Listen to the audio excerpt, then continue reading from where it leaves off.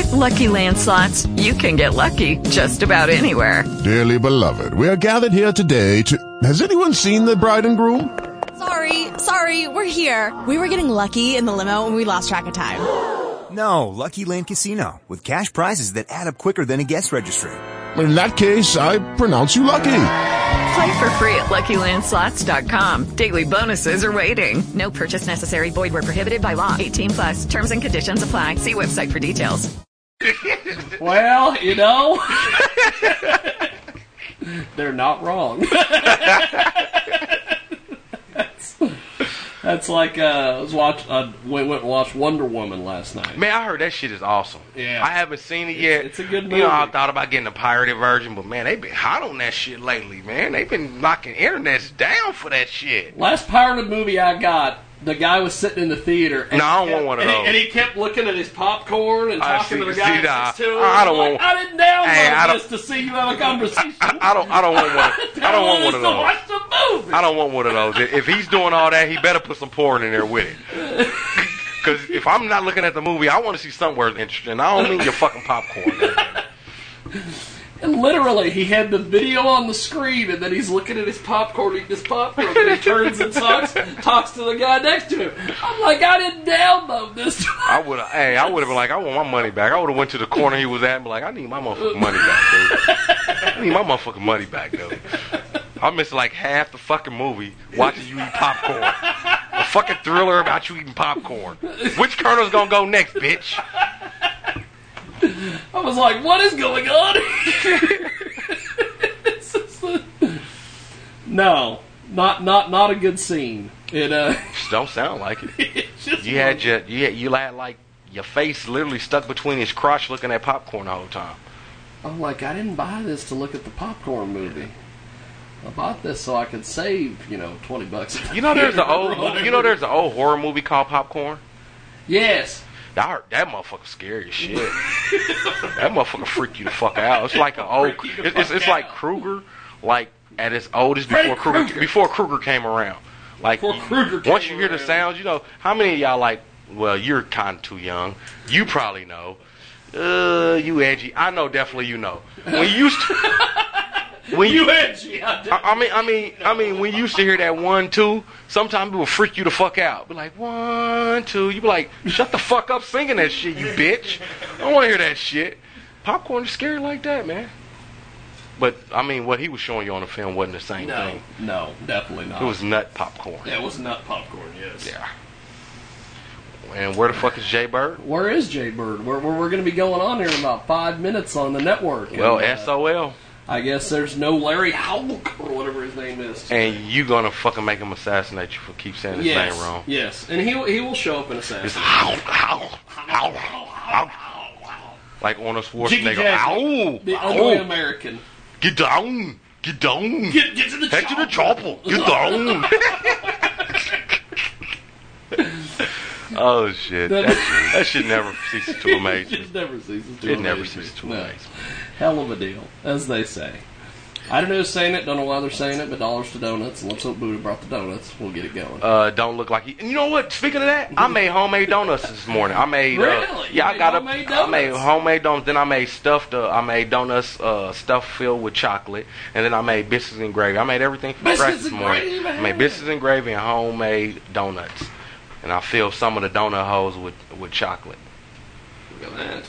Yeah, did you see? Nah, you ain't got me on Snapchat, man. I cooked kebabs and everything. I don't understand. I grilled hella hard yesterday. I can't understand Snapchat. I grilled hella hard yesterday. I've been trying to do the Snapchat thing. It ain't. What is the picture disappearing for? Yeah, you know what? That's a good damn thing. But some shit you think about, you put it out there, and then you be like, "What the fuck did I do that for?" Then you be like, "Hey." You can see if somebody tried to save it, and then you can text them and be like, "Hey, motherfucker, take that, get rid of that shit." You know what I'm saying? Shit don't stay long. That's a good thing. Because some shit people wear and some of the stupid decisions we make probably shouldn't be stuck on Facebook. I sat at a Hooters one time and watched Andrew Duncan Snapchat this black chick that was sitting at a table with us, and he was like, "Did you get my Snapchat?" And she's like, "Oh, yeah." And I'm like, "What?" You see? Hey, look, and she can't keep it. So she could be like, "I seen it." And they be like, "Yeah, right." And be like, "But look." And he'd be like, "Bitch, it's gone. No show and tell for you today. No show and tell for you today. Well, I can't get into Snapchat. I mean, like Facebook, like the Facebook Live shit get kind of irritating sometimes. And motherfuckers don't ever tune in. Motherfuckers that watch Snapchat, look at your Snapchat real quick, because it's just a Snapchat. It's like a couple seconds, and it moves on to the next, and moves on to the next, moves on to the next, moves on to the next. Motherfuckers will see you posting live. I know you've seen plenty of motherfuckers. You posted live on Facebook. None of them tune in and say a goddamn thing. But then they first like, what the fuck you liking, but you didn't even look at it. Why are you riding my dick? We've had video interviews you've done where we've got like 35 people watching live and nobody says a word. Exactly. Yeah. And that shit, you're interviewing these rappers, and that shit gets on my fucking nerve. Or you do a live. How many of y'all done did a live Facebook chat? And you see somebody look at it, you say their name or say hey to them, and they don't even say nothing, type nothing back. You be like, you dumb bitch. Fuck you. Don't even look at my shit. Don't even look at my shit. It's a hell of a deal. It is. Social media, the way we are nowadays. Back in my days, you was lucky to have a fucking cell phone. You're lucky to have a cell phone. Okay. Fuck yeah. We're going to be going live here in just a few seconds on the network, and welcome to the world-famous Jiggy Jaguar radio program. That sounds like Angel almost. It's not Angel. I know it's not, but it sounds like him when he's talking that little voice. You still got popcorn from last night? Oh yeah. We had to get a refill. She had to get a refill. He's probably still his shit now, ain't Well, yeah. Jiggy right now. But won't you test him and let me know, and if it ain't still, I'll take a couple pieces. We'll get that Buddha test. Yeah, somebody be the taste tester. Well, Buddha's hot girlfriend tested. I don't know. No, you know what? You need to quit picking on her. I'm feeling sad for her right now. You know, you're going to blow her head up like the hot air balloon Goodyear blimp and shit. And she don't walk out of here and be like, you know what, Buddha, I don't fucking need you. I can get fucking Kevin Costner. I can get Tom Cruise. What the fuck do I need you for? Welcome to the world-famous Jiggy Jaguar radio broadcast here on Radio Xenu, also 50-plus AM FM stations across the country and around the world. iHeartRadio as well. Derek Scaife is with us today. Unfortunately. The fantastic Derek Scaife. Quit lying to me. The grilled cheese in a Cadillac style should be yet classy, Derek Scaife. Man, this is a dress down for me. This is a fucking dress down. This is a dress down day for you because usually you walk in, you're straight off the Pimp Awards off Showtime. Yeah, that's what some Mexican dude said to me. Oh, fantastic! I'm going to the gas station on 4th Street, and all of a sudden his wife out there selling enchiladas. The enchilada lady. I know you've seen her. I know you've seen her. I know y'all seen that. Are you from you seen the enchilada lady? I've seen the enchilada lady. And he just pulls me to the side, and he was like, hey man, he's like, what you do? I said, I'm a truck driver. He said, no shit. He said, I'm from Chicago. I thought you was the fucking pimp or a deacon. I said, no, I'm a truck driver. You drive trucks dressing in 3-piece suits? Fuck yeah. Why not? Why not? I ain't getting dirty. Shit, you look good, you feel good. You never know what you attract. People look at you totally different, especially a black man in the suit. They think you know something. I remember when the last time we were in McPherson. Yeah. And there was like a little Mexican chick. Yeah, everybody was hitting everybody on her. Hitting she on wanted her. Nothing and to do. she was so fucking bitchy. She was like a fucking wild hyena. Like she was like, rawr. Motherfuckers say hi to her. She was, rawr. Fuck you looking at. Then all of a sudden you just walk over and go, hey, I just want to let you know you're beautiful. And continue walking. And you continued walking. And she got a big smile on her face. You made her evening. Fuck, that sucks. That sucks that you made her evening? Sucks to be her that made her evening. But sometimes just a simple compliment can ease somebody's day, so I understand. That's right. If I had a bitch walk to me and be like, damn, you're just so handsome, that'd probably make me smile. It never happens, but, you know, motherfucker can wish sometimes. That's why when you're driving down the street, you gotta holler at the big chick just to make it feel good. Like, you don't need the intention, but holler at her. No, I don't holler at her. I keep rolling. I say stop. Shamu's loose. No, I'm just kidding. Well, let's try this. Let's try to get a hold of the quote-unquote nigga taker. Yeah. Hey, everybody in the room, for you want to say that word, now's the best time to be like nigga, nigga, nigga, nigga, nigga, nigga, nigga, nigga, nigga, nigga, nigga, nigga, nigga. I ain't gonna take offense either way, because I don't give a shit. I don't like nobody. Well, that big tread to the call.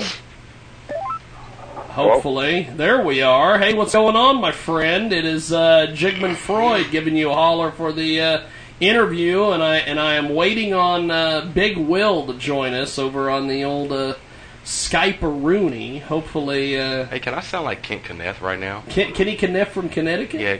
Hey, this King Kenneth from Connecticut. Are you the nigger taker, dick boy? Oh, my God!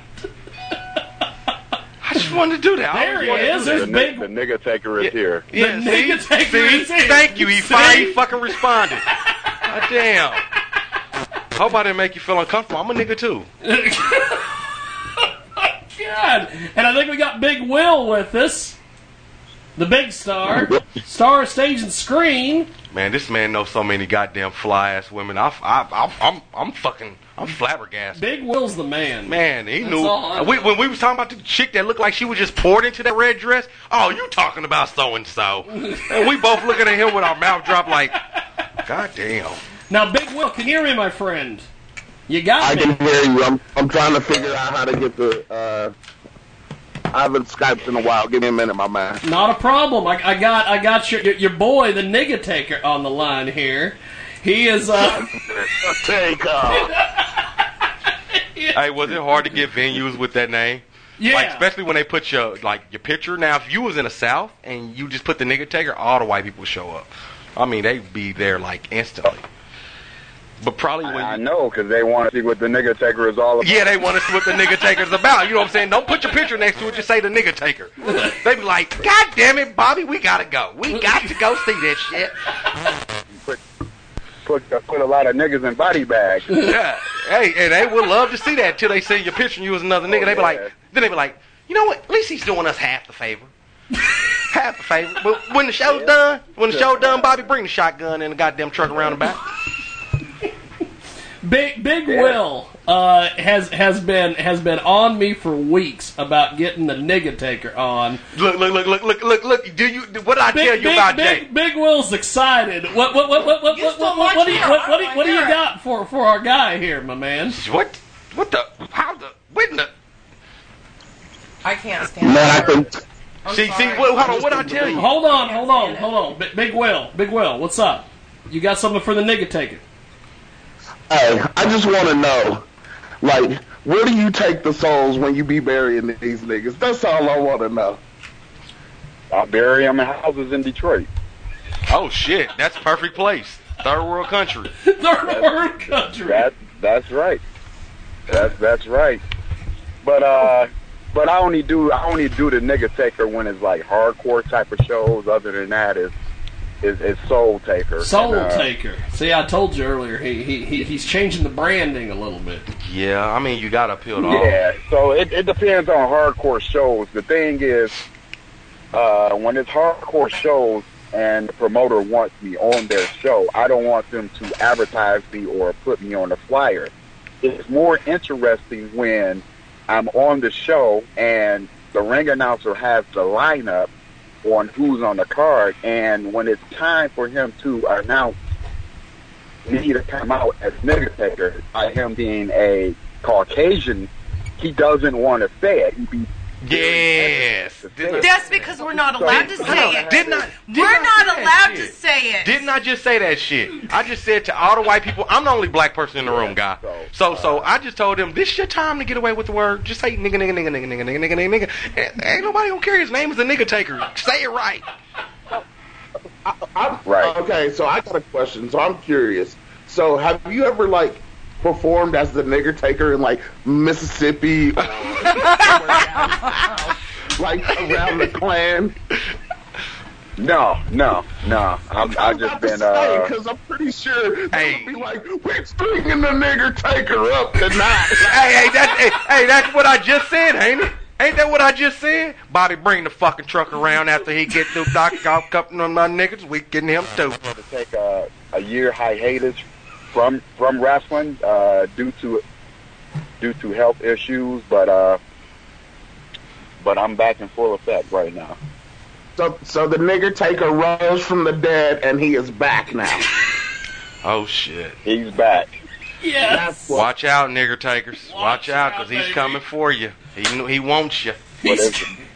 But it's more of the soul taker though. Oh, that definitely. I dig the soul taker thing, but the nigger taker is catchy. It's so catchy and awesome. Like, especially like, man, Big Will, if you were sitting right here in the fucking studio right now, you would get a fucking willy off seeing the way Jay is acting every time we say that word. It's like somebody's pulling her hair. Like every time we say nigga, she's like Oh my god! I'm doing good not to walk over and smack you. He likes the word, but he can't really say it. He don't feel comfortable. No. She hates the word too. Like she hates the word too. She hates the word too. But like every time you say nigga, she's just like almost like it's hypocrisy. It is. Hey, I know a chick and she hates the word cooter. Every time you say cooter, she just wants to freak out. So I can understand why Jay's freaking out by the N-bomb. But hey, go Big Will. And you know, I had a manager named Cracker Bearer. See, hey, you know that is great. See, so tell me, hold on, wait a sec. Recap here. The nigga taker had a manager who was a white guy named Cracker Barrel. Say nigga taker if the ring announcer. Tell me that ain't crazy. See, tell me that ain't crazy. It's no different than me admitting that I am a witty, big mouth broad. There is a difference. I mean, black people don't walk around saying cracker, but you just heard them say it. So Big Will, you damn lie. Knowing now that he had a manager named Cracker Barrel. Cracker Barrel. I don't care who you are. It's funny. Like Bearer. Oh, Cracker Bear. Cracker Bear. Like Paul Bear. Oh my god. Like Paul Bearer, but Cracker Bearer. Oh, that's fucked up. Big Will. Like as a wrestler, you don't know who the fuck's gonna fuck you up. Hey, so did Cracker Barrel walk around with an urn full of like saltine crackers or something? No, he actually had cat litter in there and so other people. Oh shit! What the fuck? That's fucked up. Hey, so hey, whatever works though. Whatever works. I mean, it's not a bad thing. It's kind of funny. You know what I'm saying? You a shitty dude. Cat litter right in your face. Yeah. You a shitty dude. Cat litter right in your face. That's fucked up. Big Will. That's when I was doing it more of a parody type.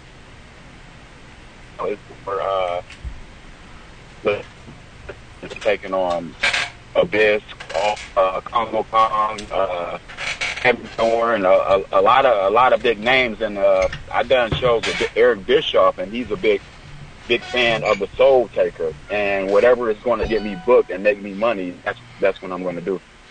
I can dig that. I can definitely understand. Yeah. That sounds so like. So if y'all was to go to the Instagram, Evil Soul Taker, you'll see some of the pictures and stuff, and a lot of people dig it. They say, yeah, you could be an Undertaker wannabe. The character is cool, but I'm doing whatever is going to get me over because I've been doing the wrestling stuff since '95. Oh shit, that's a long time. Throughout the 22 years that I've been doing it, I haven't always been a wrestler doing it, but I've done many other different things. I've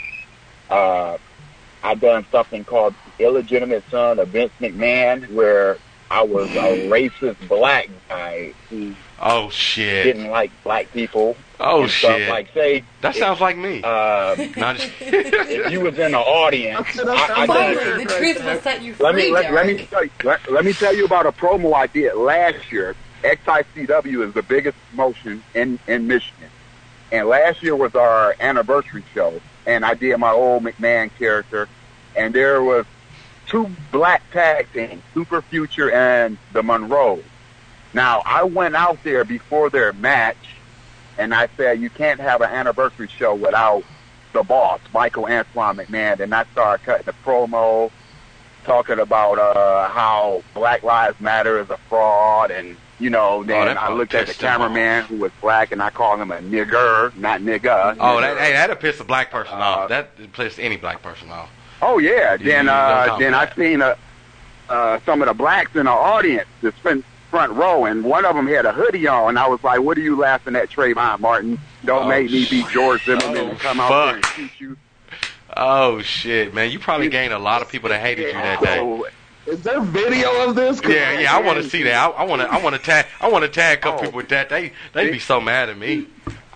Oh, that'd be Then after that, Carlito's music hit. He came out, interrupted, saying it's not cool to use racial slurs, and then I said his dad was the biggest nigger in Puerto Rico. Oh shit! Yeah, so it was something. And I had a shirt that said "Stop Niggerism." Oh shit! Big Will, you need one of those shirts. You know what you should do?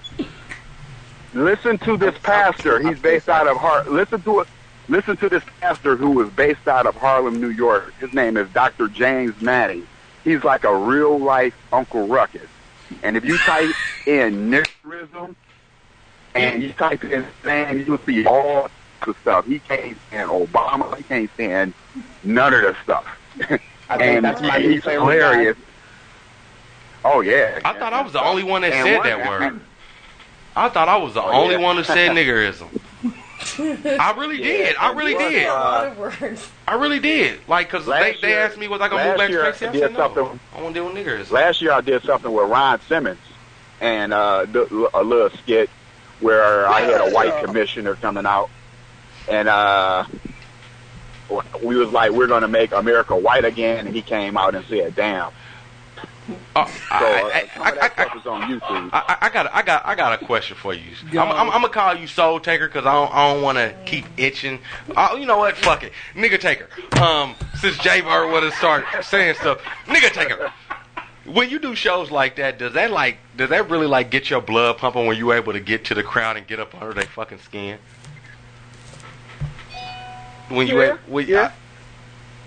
Okay, I just thought I was the only one to think. Big Will, I know you got some questions for our man. Go ahead, brother. So, are you looking for a new catchphrase by chance? Because I have a perfect one for you. So, like, you know how the legend, the Undertaker, you know how he says, "Rest in peace." How about for the niggers? How about you go with "Rest in pieces of chicken"? That's only if I was doing that's only if I was doing the comedy stuff.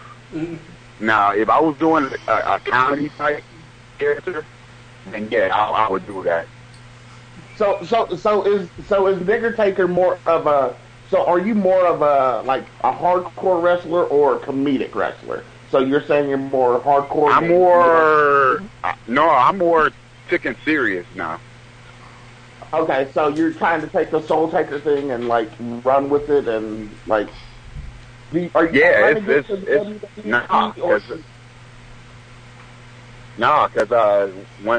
once I got wrestling potential, so everything is being taken serious, and I have a big fan base full of kids who love the character, and a lot of the adults from all the shows I go to. So where can we see some Nigger Taker, Soul Taker footage at? Where can we see you in action at, online and stuff? Do you have a YouTube? What promotion? I need some more of you in my life, man. What you can do is Instagram. Instagram is Evil Soul Taker, one word. On Facebook is a like page. It's The Real Soul Taker. And I'm on Twitter as well. I just started a Twitter a few weeks ago, and it's Real Soul Taker on Twitter. It is and absolutely the Nigger amazing. Taker is I gotta be at a hardcore type promotions when I do that. But most of the promotions I be at is more PG, and it's funny because I know Riddick, that website Riddick, always putting nigga taker. When I did something at the elementary school, there's like, yeah, nigga taker is at the elementary school on career day. Oh, shit. That's how we found out about you. We seen you at the school as nigga taker with a bunch of kids inspiring them. And I was sold. I was like, this man cares about our children. They always say that nobody cares about the black youth of the world. Well, nigger taker cares. Nigger taker was at the school. Nigger taker was showing, hey, you can be anything you want to. You ain't got to flip fries and burgers and shit, Calvin. You can be the nigger taker. That is awesome. Hey, Soul Taker. If I was healing out, what that? Soul Taker, I just found you on Facebook. What would you just say that your Twitter was? What my Twitter was? Yeah. What's the Twitter ID? It's real Soul Taker. Okay, I looked it up and couldn't find you. Well, I know that Big Will has been pushing me for the last month and a half to get you on this show. He's like, Jiggy, you gotta get the Soul Taker, get the nigga taker, any way you can. Hey, I'm so juiced, man. When we seen you, I was like, oh my God. I was like, this is probably my new favorite indie wrestler ever. Like, and I hate the indies, but not anymore. Not anymore. Back to life. So the Andy Taker is your favorite nigga wrestler? Man, you damn right. Out of all the colored wrestlers, the nigga Taker is your favorite. Hey man, it's just a thing. The word it's just, nigga. The nigga Taker. The nigga Taker taking the cake. Boom. Bam. He hit him with it. They need to have the nigga Taker character on the Boondocks. Man, they do. They really do. Well, honestly, come on, that's the reason I voted for Obama, because he was black. Come on, let's be real. Come on. Of course I'm... Hey, there's David. Sit down there in a waiting room. Oh. Now, Big Will, but before we let the Soul Taker, the nigga Taker go, you got any more questions for him? Because I know his time is very limited. Okay, Soul Taker, if you could, would you take on the Undertaker in an actual match? Soul Taker versus Nigga Taker, or Soul Taker versus Undertaker? I would do Nigga Taker versus Undertaker. Oh, okay, thank you. That would be something. That's all I needed to do. That would be more Attitude Era type stuff. That would be so Attitude Era, and that would be amazing. Now, people will pay for it. People will pay for it. I mean, people will pay to see. They will pay to see that. Well, I'll tell you this: if that was to ever happen, it would be way better than the main event they did in 1994 at SummerSlam when it was Undertaker versus Undertaker. So it'll be maybe the profits much should better. be given to a charity or something. You know, a lot of places that end up watching that, it will be the racist motherfuckers who will watch that. Definitely, fucking definitely. Black guy against white guy, Undertaker versus Nigger Taker. God damn it, I'm watching it. Yeah. They would eat that shit up. They would eat it the fuck up. Yeah. Oh, I'm telling you. I know. Donald Trump will have front row seats. Hey, I'm telling you. Oh, don't bring up Trump. Big Will can't stand Donald Trump. You can't stand you can't stand the Hall of Famer, WWE Hall of Famer. He's like working the country, cutting promos on all these different countries. That's all it is. It's all the work. That's it. He said Donald Trump is all the work. I can't stand Donald Trump all that. I wish Stone Cold would come from behind the curtain and just stun the shit out of his ass every time he get on the mic. He get on my motherfucking nerves. Oh, yeah? And there'll be a big old Twitter war between them two. What the fuck is a Twitter war? A Twitter we war? need to have the Nigger Taker bury Donald Trump's ass.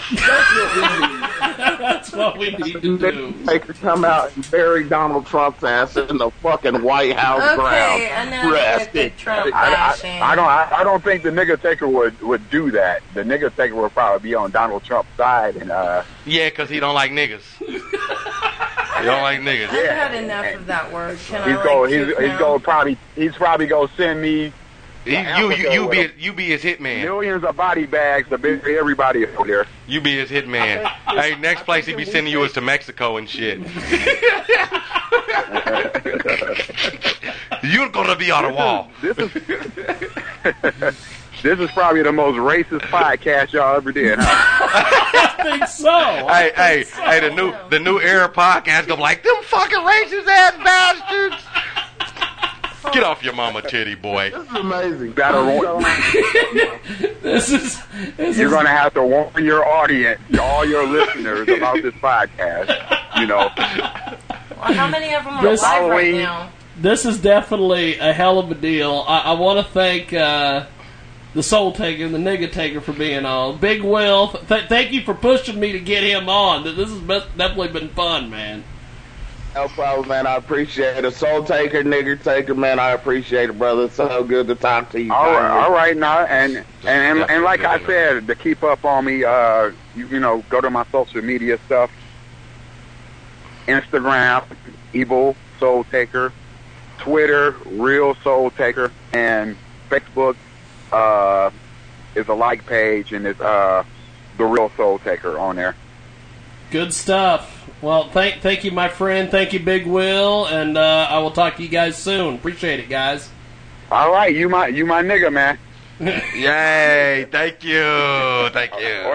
Or should I say, you don't have to be black to be a nigga, but all y'all, even the female over there. Oh boy, she go. Hey, I'm a princess. Hey, they got nigga princesses.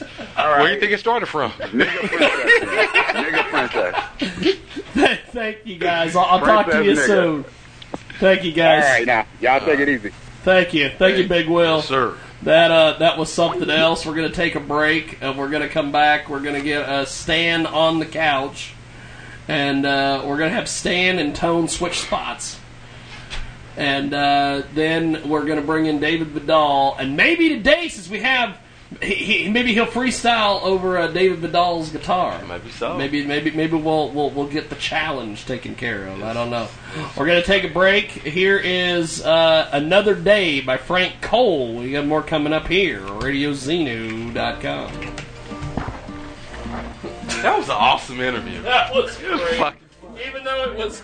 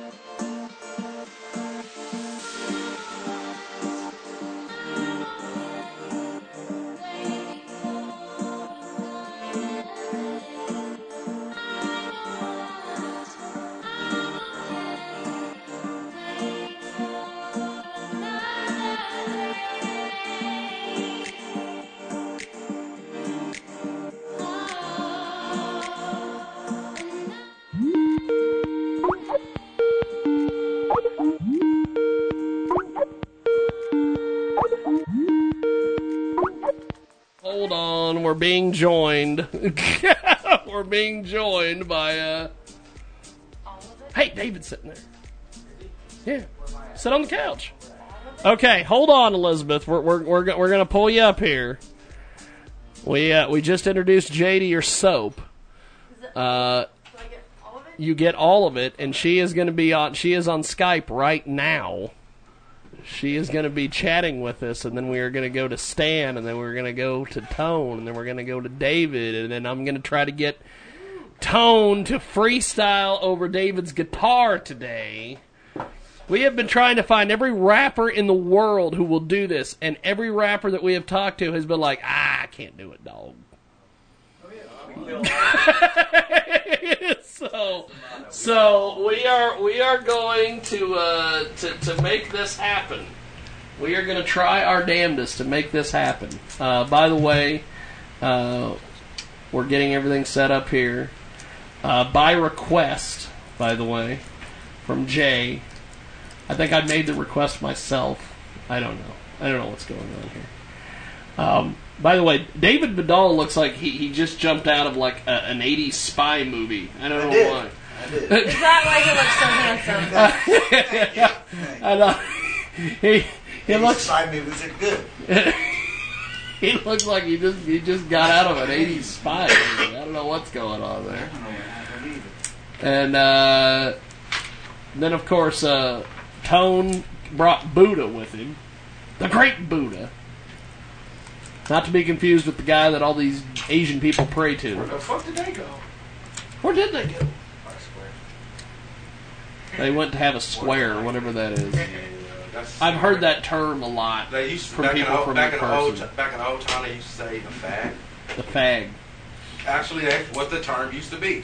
I know. Smoke a fag. British term. Yeah, It's a British term. Yes. Now, okay, we're going to go to our guest on Skype. We just got done with probably the most racist segment in the history of this radio broadcast. It wasn't racist. It wasn't nasty. It wasn't. Two black guys talking to another black guy called the Nigga Taker.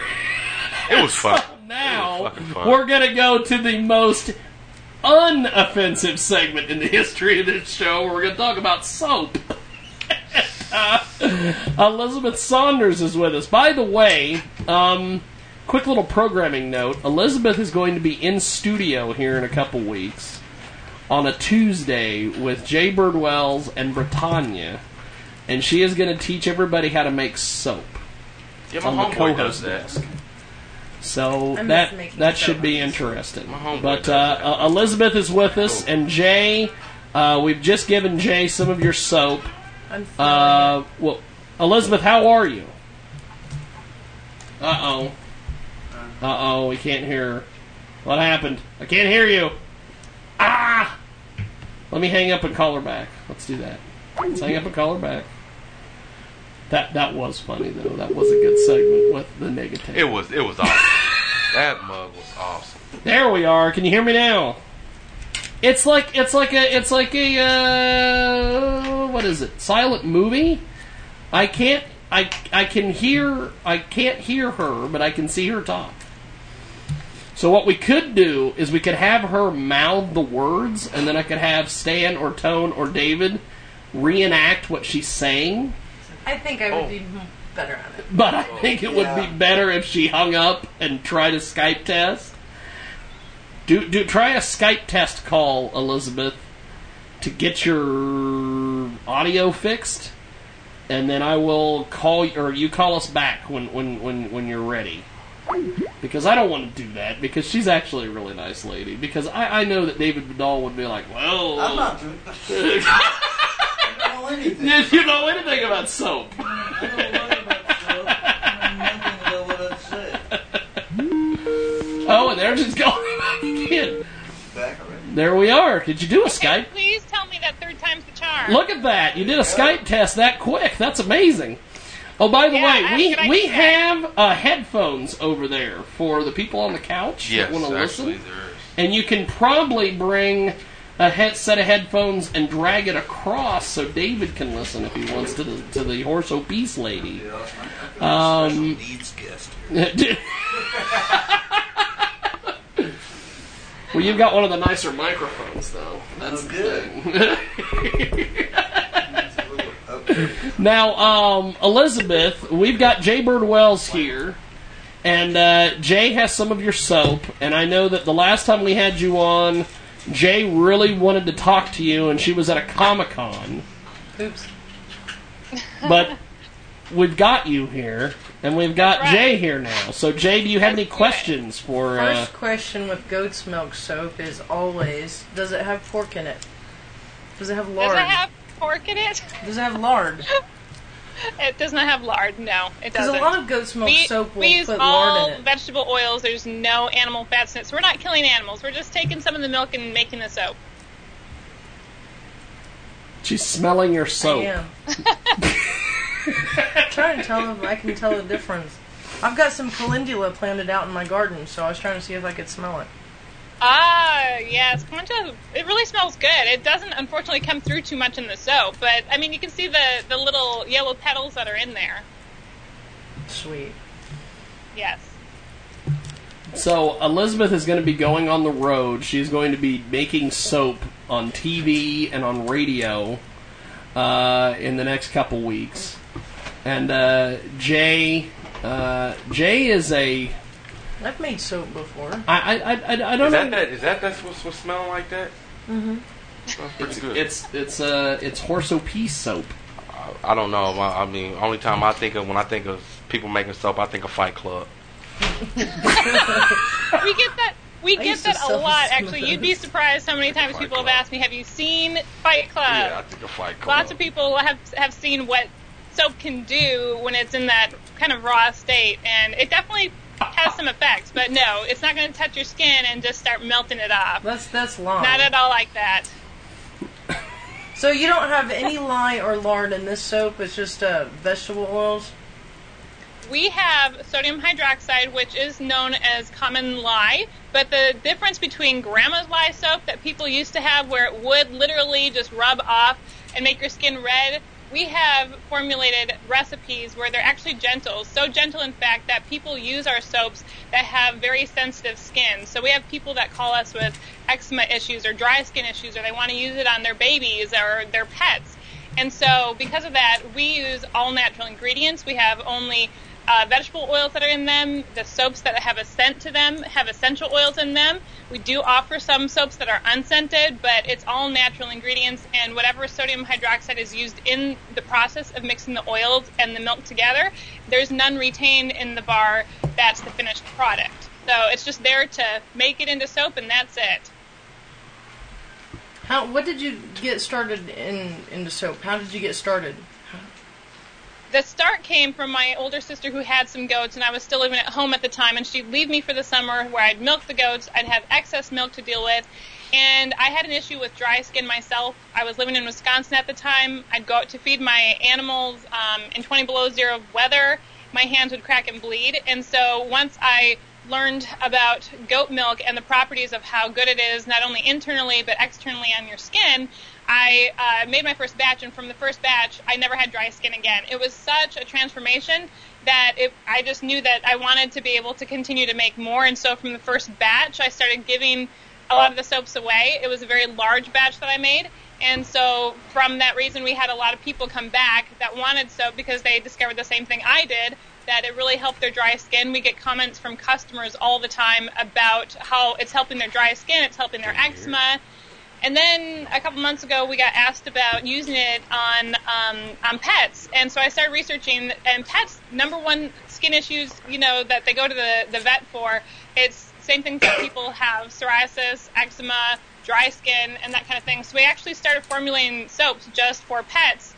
So we also have pet owners that come to us to use the soaps for their pets, but themselves as well. So it's an interesting business that got started, all from wanting to just make a little bit of soap from some excess goat milk. Where'd you come up with horse apiece? That was my family's farm name at the time in Wisconsin. We never used it for anything, and so when the soap started selling to the point where I needed to turn it into a business, which was a wonderful surprise, I used the family farm name that my parents had at the time. We had the horses, and they wanted it to be a peaceful place. And where I was in Wisconsin, it was half an hour from any town. We were just out in a very rural area. And so the farmers had a saying that it was a horse apiece into town because there were certain towns that were about the same distance apart from each other. So they would say, well, it's a horse apiece here, it's a horse apiece there. So we named our family farm Horse Apiece Ranch, and so that's how the business became known as Horse Apiece Ranch. That is a unique name. Yes. That is definitely I wondered where Horse Apiece came from, so yes, thank you for that. Not many people have heard it. It's very unique. That's definitely something to start saying when you got to go somewhere. That's Horse right. Apiece there. But hey, when you're from a rural area, you come up with some really strange sayings. Yeah. See, when I think of Horse Apiece, I think of the Wonder Woman movie. Because they're all riding horses. See, I haven't seen it, and you keep bringing it up, and I'm tired of you bringing it up. You're spoiling the alert. Why do you keep doing that? You're one of them guys that tell everybody about the movie before they get to go see it, ain't it? No. Yes. No, that would be my buddy Rob. Yeah, she's. I mean, you done gave me so many goddamn details. What's funny is when you watch a movie with Rob, he'll like be sitting there, and he'll be like, "Oh, they shouldn't go in that room." And then they go in that room, they get killed, and he goes, "Told you they shouldn't have went in that damn room." He's like the black person at the movie theater. Girl, don't take your ass in that room. So, Elizabeth, did you use that nasty little ingredient called hydrogen monoxide? Definitely not. No. There's a lot of things that, just as you had a bit of a hard time stumbling over in naming ingredients, no. Basically, everything that are on our labels you can read in pure, clean English. Everything is mentioned on the labels. There's no hidden ingredients. Even a lot of other soap companies, when they might list ingredients, and even companies like ours where we use all natural ingredients, they'll say just in general certain oils are used, saponified oils, or they might say certain essential oils are used, but they won't list everything specifically. And that's one thing that we have that is very important to us is our customers are wanting to know what are they going to put on their skin. And when you can read the ingredients in plain English, then, it makes a big difference for your skincare needs. I did pull a wool over your eyes. That is the actual correct word for water. We don't have any water, though, so that's good. Not even a drop of water. I learned something. I didn't learn shit. They just went right over my head. You didn't hear about that huge hoax going around? I didn't know anything about that. I'm like, what? Yeah, that's what I think. I just H2O. The only person in the room who probably knew what that was David Vidal, because he knows everything. Stan knew. He was giving me the good. Now, if you would have said H2O, I would have been like, oh, okay. That's right. I would have known H2O, but no, yes. Yeah, I don't exactly. know. That big hydro word, no. So she no water. still 100% used the correct term and all. She did. Well, thank you, Mrs. Brainiac. Look at that. Jay, she's come alive. It's amazing. Okay. I'm still tired from last night. Now, we're gonna get to that because I think, Jay, you're in the black, whereas the promoters are in the red. But I don't know what that means, though. That means you gained, they lost. Shit's end. You won, they lost. Okay. You profited, they lost. They lost. Because think about it. You sold 2 books. I right? did. Did you sell more than the 2 books? Oh. Okay, well, you're still in the black. You're still in the black. Or in the blue, whatever you want to say. Whereas these guys had to pay for a building. Yeah. $250 to $500. That. They had to pay each of the wrestlers $20, except for the main event guys, which you'd get $50 a piece. Shit, I ain't wrestling for no goddamn $20. No, $50. For the night. Yes. No. Shit, I ain't doing nothing That's for no professional wrestling. Bullshit. No. That's the world of pro wrestling. Shit, I make more than that in a fucking day. Then I ain't got to do shit. They had to pay Burgess $20 because he was the announcer. They had to pay Zach King, the photographer at ringside, which I don't know what he gets, but I hear he gets a lot of money. Let's see, who else? How many referees? They had 2 referees, so they each get paid $20. The bottom line is how much? How many people went? Oh, it was packed. That's the question. $5 to $8 a person. Maybe they. I mean, I don't. I'm not gonna do the. I don't know. It's not my math problem.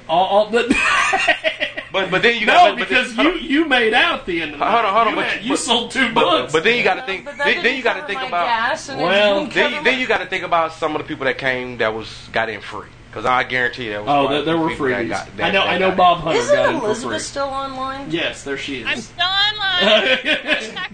Jay, go ahead. Some soap prices here. Say what? Yeah, give us some soap prices. Yeah. Give us some of those. Give us some soap prices. There you go. Well, we do offer our soaps at family affordable prices. I just want you all to know, if you want a good discount though, 25% off, use Jiggy17, Jiggy 17. Go out to our website, order a bunch of soap. It's horseofpeace.com, and you're going to find soaps in different sizes. You can get a full-size bar, a half-size bar for traveling, or you can even get just a quarter of a bar to try out a whole bunch of different kinds of soaps. But we have a lot of different kinds of soaps. So you want to come and be able to try a whole bunch of different kinds of things. But remember the 25% discount, because that's going to be your best way to go. Man, you know what, Jack? You're always fucking plugging us.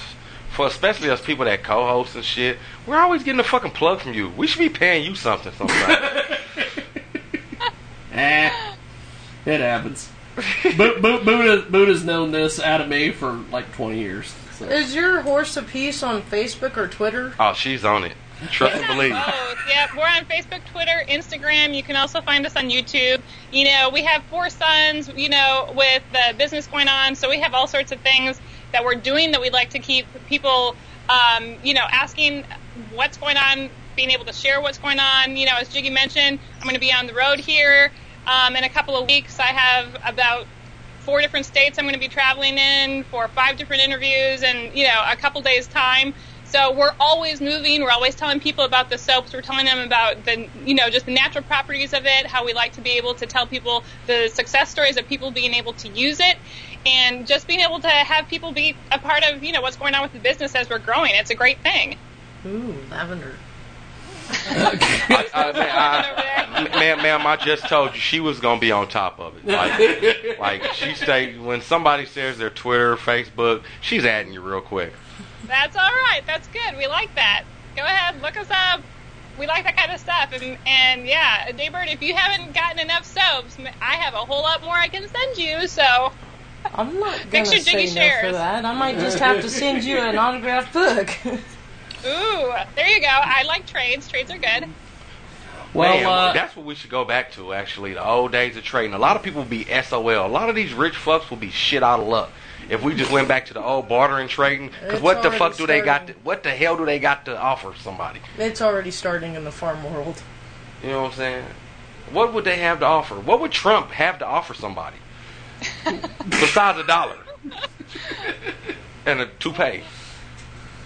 Well, no, I got a question for Daybird. He offered it. Hold on. Alternative for the alternative. Elizabeth has a question for Jaybird, so that this should be very interesting. I heard that she does some belly dancing, and I have to say, it makes me curious because belly dancing, when I came out of 8 years of wearing a head covering and trying to become Amish, I turned to belly dancing because it was something that was so far different, but it was just an expression of myself. So I heard that Jaybird does some belly dancing, or has in the past. Is that true? That is true. You've heard it through the grapevine. Awesome. Do you still keep up with it? I'm still trying to get back in shape, but to celebrate, what was it, May the 4th, I posted a belly dancing Sith video on my YouTube channel. I'll have to look up that. That'll be great. I, too, sat there and did basically the same as you. I took off my head covering and stopped wearing dresses and started belly dancing. I just found that it was, you know, really freeing. It was something, you know, not really being allowed to dance. And I was able to join a group of other women. I was the youngest. There were 40s and 50-year-old women. We'd just get together in this old barn out in the country and do some belly dancing. It was great. I think we just had a moment there. That's okay. It's over 6,000-year tradition of a woman's health. I mean, without belly dancing, it makes it more difficult for natural labor. Just. I would never know. I hope you know nothing about that. It's good. There's 3 types of belly dance. There's masculine, feminine, and fabulous. Fabulous is way out of my league. I don't even want to hear that. I just rather know that there's masculine and feminine. Just leave it at that. I'm still from Kansas. I'm still from Kansas, people. You want to talk another interesting fact? Twerking came from the was it over in Europe? It's called sukus dancing, and it's a type of belly dance. I don't know. I don't really get to see too many people twerk. Oh man, I have regulatory experience, and that really. I don't get. I mean, it is. I mean, LSU twerking team or something. They showed up. The twerking team. You know what? Changed my life. Hey, yeah, I'm sure it did change your life. Probably changed a couple pants too. Did you see anybody bothered by it? Yeah. Why would they be? Miss Why would they Elizabeth, be? Oh yes. Please stay in touch. I would love to. Well, she is going to be here on July something? 18th, I believe. 18th. Hey, I'll bring my belly dance outfit if you bring yours. Ha! I didn't have one. It was a t-shirt, and I think I still used a skirt. Actually, I wasn't wearing pants yet. You can belly dancing no matter what you wear. That's exactly it. Yoga pants. Exactly Now, dancing in yoga pants, now I would like to see that. Because yoga pants makes everything look better. That's good. Yeah. Oh, this is fantastic. Well, Elizabeth, I look forward to seeing you out here in studio, and I know that Jay will make the fast track here that day, and we'll awesome. we will film a soap demo with you showing Brittany and Jay how to make soap. They're going to have fun. It's going to go quick, but I would love to have a couple hands to help and whatnot, and it will be so much fun showing what we do at horsepeace.com and letting you guys know how to do it yourself. That'll work. Well, I appreciate it. Have yourself a wonderful day. Thank you, Elizabeth. Awesome. Thanks so much, Jiggy. Appreciate it. That, of course, was Elizabeth from Horse O' Peace, and I hope that the camera. I caught a shot of you doing the well. That's going to be the JPEG when we put this. Yeah. The JPEG on the picture on YouTube. Yeah. On the YouTube, as they say. Yeah. You know, you taught us glad the that day. David Vidal supports belly dancing. And apparently no, he supports twerking. He supports twerking. I don't see how twerking is a type of belly dancing. I don't either. It comes from sukus. I mean, all you see is ass. From the midsection. That's all you see is ass and it's that other stuff. That other stuff. Of a certain dance move in the suku style of belly dance over in Europe. Every dance comes from some kind of something. SOKOUS. But I'm telling you, people will go to a twerking contest. People will go to a twerking contest before they go to a belly dance. I'll tell you what. Okay. I'm gonna tell you what. I'm gonna tell you what again. For example, American belly dance, feminine style, does more side hits, and then the masculine belly dance does more hip thrust. Over in the sukus dance in Europe, they do more hip thrust. Even the women do the hip thrusts. I don't know. That's where the twerking comes from. Did you know fun fact? Fun fact, I can belly dance too. Yeah, let's see. No. I used to be a stripper, but I quit them days. It's too much trouble. Too much trouble. Too much trouble. Well, but you be surprised, man. Like, you really be surprised. Like, stripping, like, women pay way more than men. We go to get free looks. Women go, their man pissed them off. They're in the slump, and they just want to try to get something. Parties. Yeah, they want to try to get something off. They want to try to get something off. And they pay way, and they're way nastier than they. Like, you think that we're bad? No, women are way worse, man. You don't know how many times I had to swap women's hands from like trying to take off my stuff. That's like, whoa, stop! I felt like I was at a mosquito contest. Just. If you didn't, then you would have gotten in trouble by your manager. Yeah. Oh, it's illegal. You can't even get a woody. You better not even get a semi-erection. No, because it's more harsh rules for men than women. You better not do. Oof, I tell you what, buddy. They have your balls in a vice grip, and I tell you what, your pockets won't like it when it's done. Neither will your balls. You know, Stan is learning so much more. I know, about me. and that's where we go for our first segment here. We've got Stan Finger with us. We're going to be talking to Tone, and David Vidal is going to be playing some tunes for us. And also, I'm going to try to con Tone into freestyling over David Vidal's guitar today, so we were going to see if... And if not, we might just have Buddha do it. I don't know if Buddha can freestyle Anybody, I that. don't care. I'll look for my jaw harp. Derek said he was going to do it. He might have forgot. I don't forget much. I know. But that leaves a lot open, I think. Yeah, but I didn't never book a date. I didn't book a date. You know, sometimes you got to book a date. You know. Doesn't matter to me. Well, Stan, I would check your microphone to see if it's on. Yeah, you can hear me all right? No, check the microphone, see if it's on. Because I think Britannia put batteries in, but I don't think she actually turned on the microphone. Because where is she at? She's being depressed again. You know what? Depression is hitting a lot during this hot weather right now. I mean, that's dehydration and she's sitting at the house being depressed. Grab another mic over there. Because there's got to be another one. There's one right there.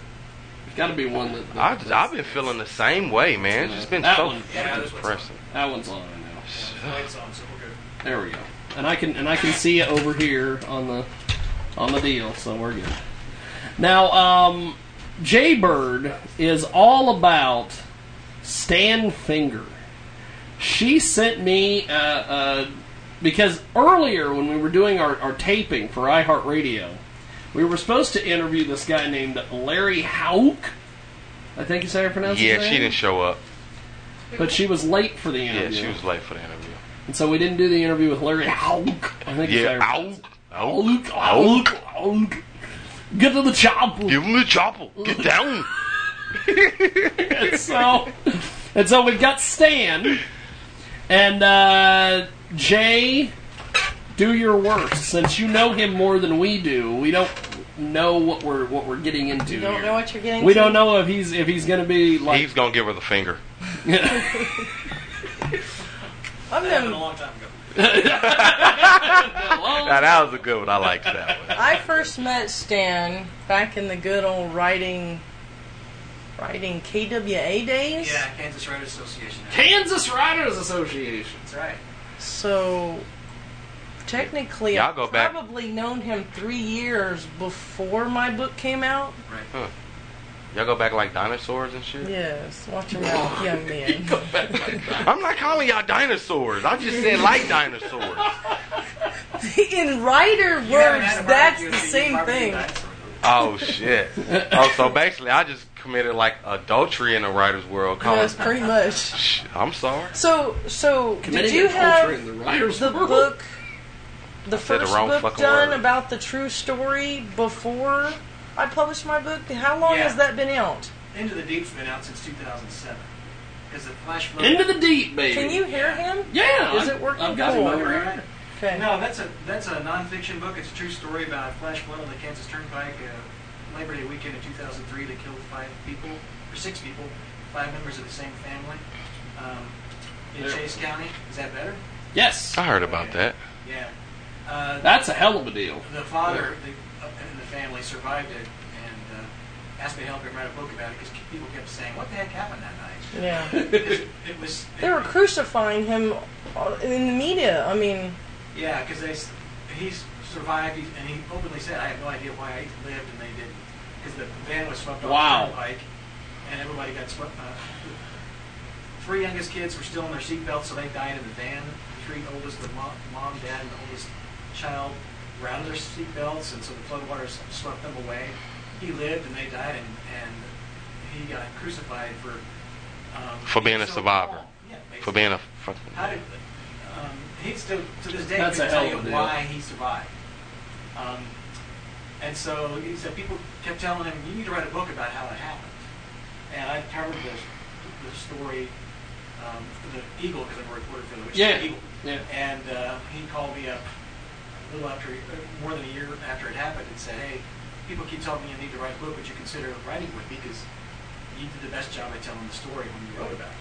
And so I thought, well, I've never had a book published before, but I'd written a rough draft of the second book, Fallen Trees, and so the idea of writing the book didn't spook me. And I said, okay, yeah, let me see if I can get some approval from the paper and make sure there wasn't any kind of conflict of interest. And they said, no, that's all right, go ahead.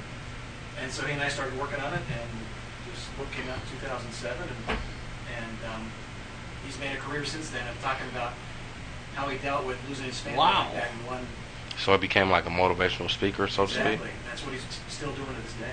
Man, that's good money. So how'd you get the encouragement to go ahead with your own story? You mean this nonfiction book? Yes. Well, I'd always wanted to write books. I grew up on a farm in the middle of nowhere. So there was nothing to do. Nothing to do. Nothing to do. You haven't been at my farm. Huh? I said you haven't been in my farm. Nothing to do. But yours is probably newer update. You got TVs, cable, internet. Yeah, ours was, we got 2 channels on a good day. Yeah. So you would read books to pass the time, and I grew up with Nancy Drew and Trixie Belden and Encyclopedia Brown, a lot of those old serial, book 27 in a series, and I thought I can do that. So I had my own little mystery series of books, and from that I just thought, one of these days I want to write my own book. And driving across Kansas one day, I saw there was this grove of trees that was kind of a mile marker. If you knew when you got to that grove of trees, you knew where you were on your trip back to Wichita. I know what you're talking about. Or Hutch. I think I know what you're talking about. Exactly. Somebody hunks at that tree all the goddamn time. Yes. And then I don't understand. I don't understand People it. honk at that stupid Man, tree. when she did, I was like, what the hell are you honking at?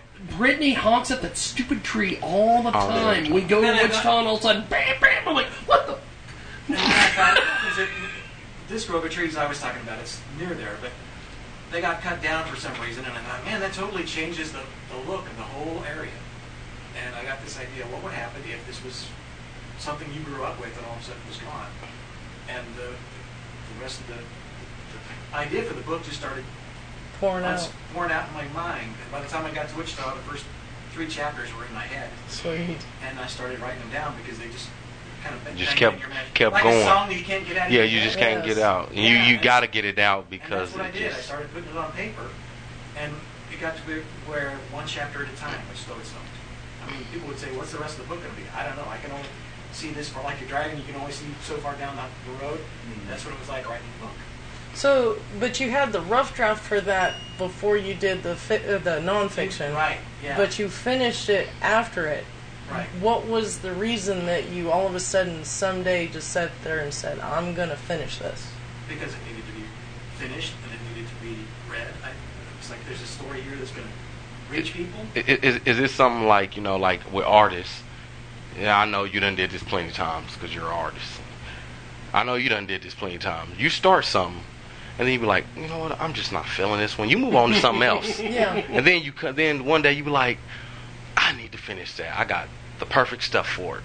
Was it something like that? Like something happens in your life. The whole book was there, but I needed to fine tune it. Yeah. It's like I got this is here, but it needs refining, for lack of a better word. Because friends of mine know this story from ages. I worked on this for more than 2 years, and I kept thinking, I don't know how this is going to end. In fact, I had a story that I've shared with some friends. A sister's mother-in-law was diagnosed with cancer, and it was advanced, and they said, well, there's not a whole lot we can do for you.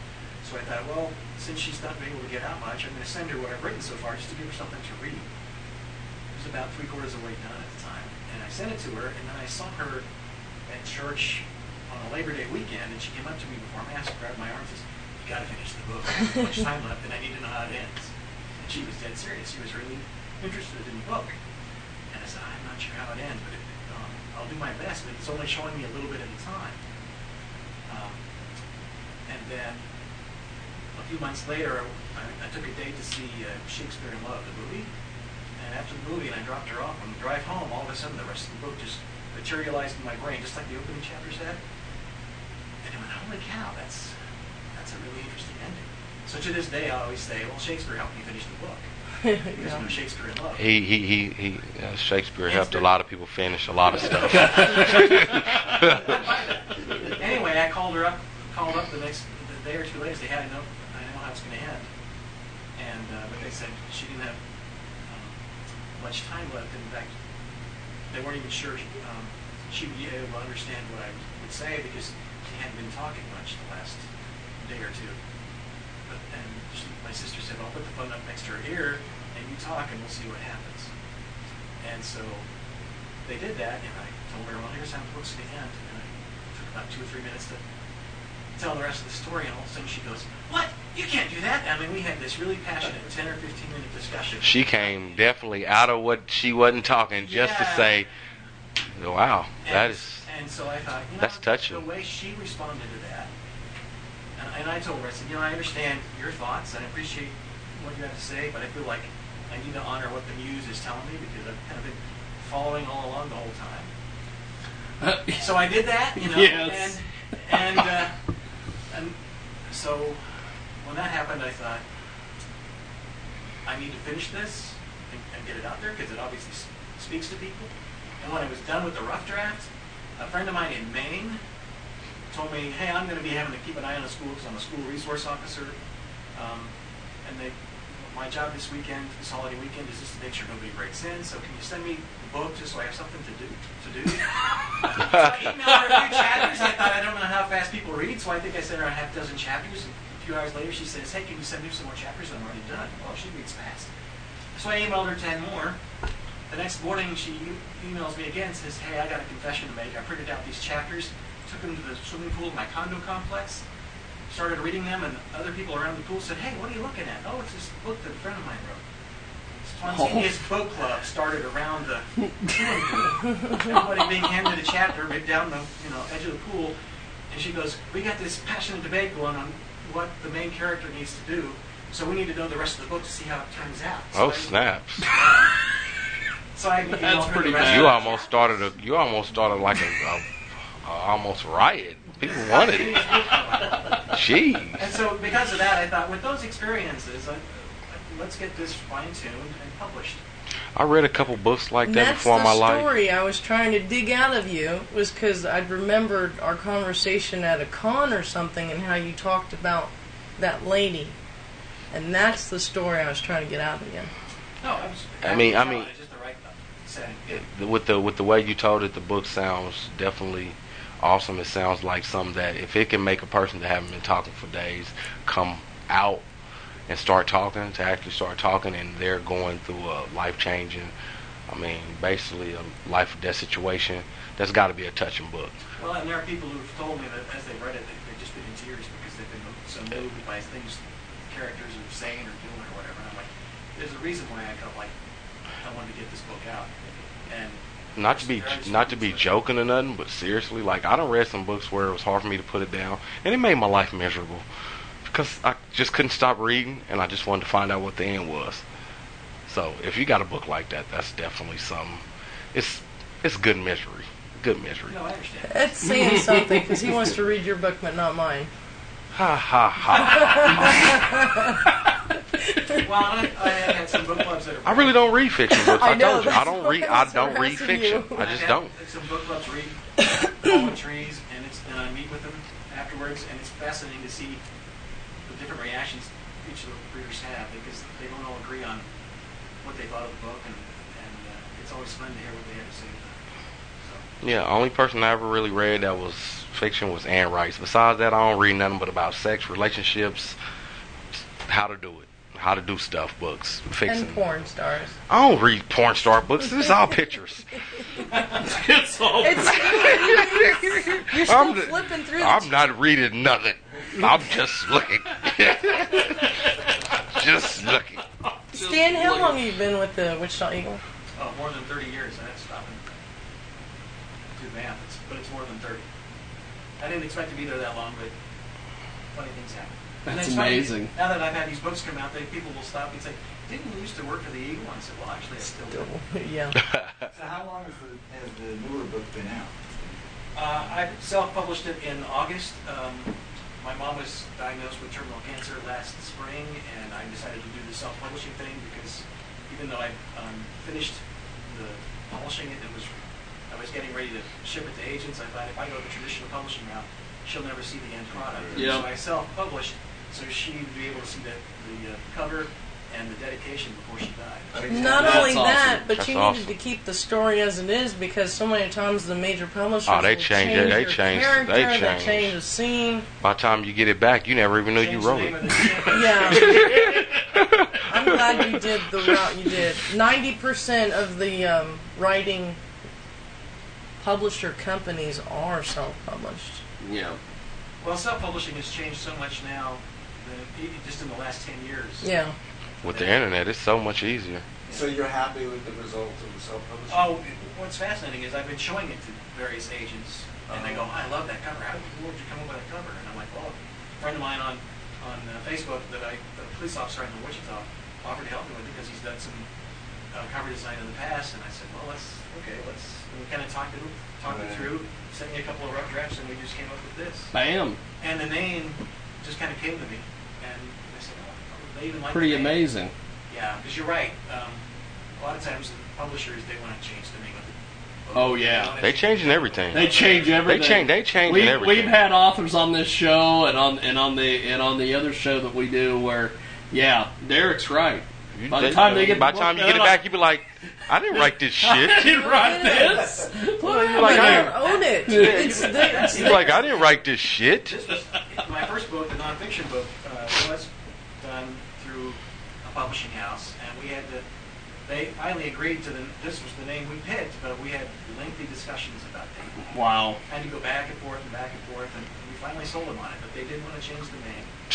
And there was some discussion about the cover, too. We ended up, what they came up with, we ended up liking a lot, so there wasn't a lot of arm wrestling with the cover for the nonfiction. That's awesome. There's no love in artistry no more. Like, it's all business. Like what you want. There's no love in artistry. We still have Tone's interview coming up. That's going to be fun. There's no love. I mean, there seriously isn't. Like anything a person does, whether a person writes a script or writes a book or writes a song. By the time the main people get it, the industry people want, and they look at it, they want to change everything about it. They want to. Yes. It's all about the sale. It's all about the money. It's not when it used to be, when it used to be that's what it's about. Now everything's reformed to be okay. You look like this type of person, so this is what we're going to cast you as an actor. Yeah. You look like this type of person, so this is the type of musician we're going to have you be. And you look like this type of writer, so we're going to change your words to be like that. And it's sad because it's making everybody kind of be like, kind of like cows waiting to be slaughtered. You know what I'm saying? You put this cow over here because it does milk. You put this.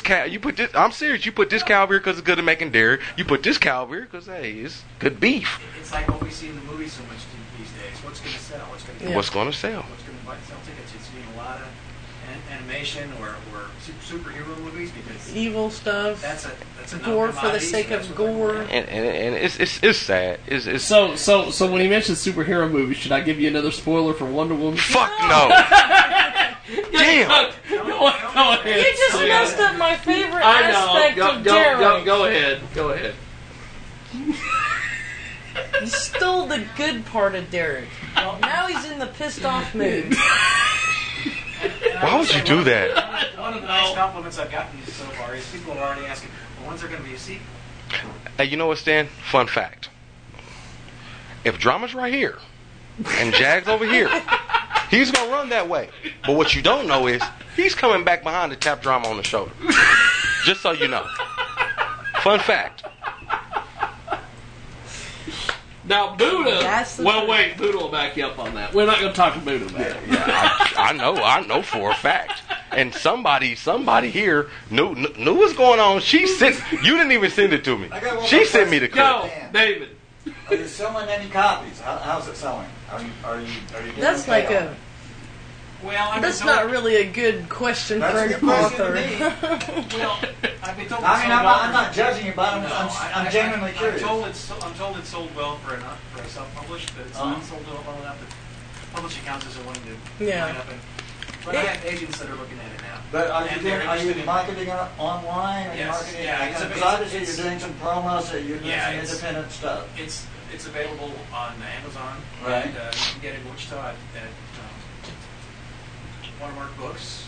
Yeah. And I just got a letter from Ellen Plum's bookstore in Emporia asking for additional copies because they're all been sold out. So it's kind of like marketing CDs. If you put out your independent CD, you have to be your own marketing. You be your own marketing person. You sell them off the bandstand, or when you go and do interviews, people are interested. They go in. That's right. Yeah. Well, there's still celebrities that have like major production behind them, and they still have to do their own marketing. Yeah, that's the thing about it. Well, sure, you still got to market, but you got to be everything if you're doing it. Yeah, but with it, from what I'm getting, I mean, not to undermine Dave's question, it really ain't about the sales. It's about that this was something that you wanted to do. This is something that you wanted to put out. And it's not the sales that's actually that's not wetting your whistle. That's not what's wetting your whistle. Just see people's reaction, to see that they love the book, to hear that there's a book club started over it.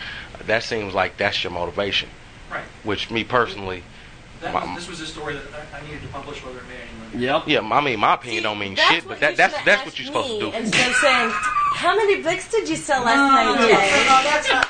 That's a good question, because I'll defend my question. I mean, no, you ain't got, you ain't got to defend the question. I mean, it's marketing it himself, marketing CDs myself, marketing myself as an object. I know what that's like. You know what that's like. So the book world is a little bit different, but it's kind of the same thing. So but I can relate to what you're saying as a musician. Answer this for me. The writer in me has books. I have several more books, fiction and nonfiction, that I'd love to do if I find the time. Right. As a musician, if you write your own music or create your own music, don't you have music in you that you want to get out some way? It constantly comes out, fortunately. There you go. Fortunately. I mean, I actually have people who want to record me who take the costs on. And I'm like, what am I going to say? No? Right? Right. And I tell them, you're going to make nothing on this, okay? Know that whatever expenses you've got, it's a loss. But there's music in you that you want to play. Always. Right. Always. And you're just trying to find a way to and it will come out. It will find a way. It's like water. It will find a way out. And for me as a writer... Yeah, but I'm just curious about the self-publishing world. If you can, I wasn't trying to put you on defense, Dave. There are people. We're having a conversation. I'm not I mean, me personally, as like listening to your music, whether you telling them or not, they gonna lose it's gonna be a loss for them. The whole point is that they want to hear that. Yeah. And your whole point is you want to get it out. It's got to get out. I mean, well, it has to be released. The power behind this particular book is that the music, it's the same thing. It's like the more you got out of the way, the more the story told itself. Exactly. People keep saying, "Is this book about you?" And I say no, because anytime I tried to plug myself or anybody I knew into the story, it would shut down. And I had to pull myself out, retreat. And I like to tell people I felt like a stenographer for this novel. I just had to get out of its way and let it flow. Right. So that's what you're saying is a writer's block, so to say. My writer's block was the opposite of when I tried to sit there and, like for the first book, I tried to make sure that a certain person could read it. Yes. And that was my writer's block. And the second book on the sequel is that I was trying to write it so that only the youth could read it. And I just can't do that, because if I do that, then the story won't come out. So I have to write for me. Exactly. I totally get that. And the plot.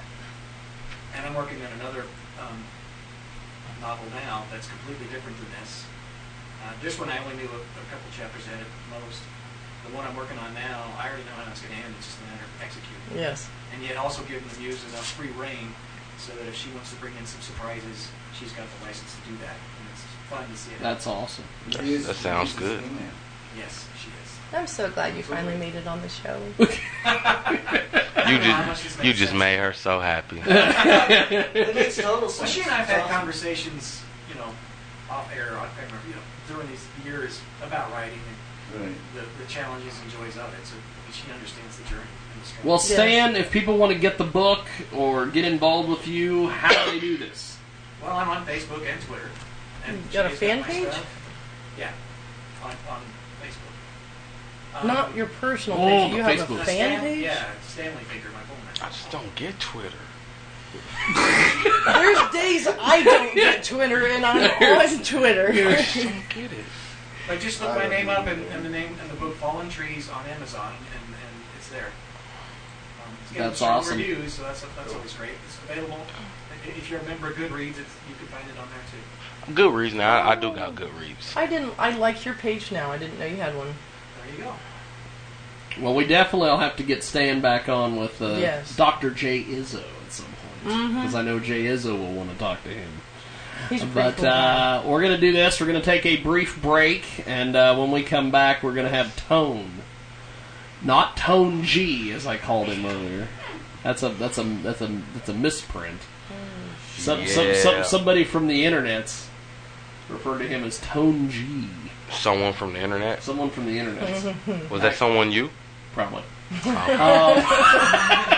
We are going to go to the Blue Collar Glomeration. Huh?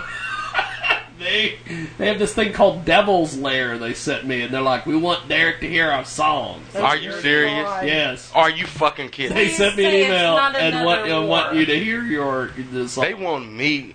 They I'm wanted the you to wrong hear the fucking songs. guy to be trying to ask to hear a song if you know it sucks.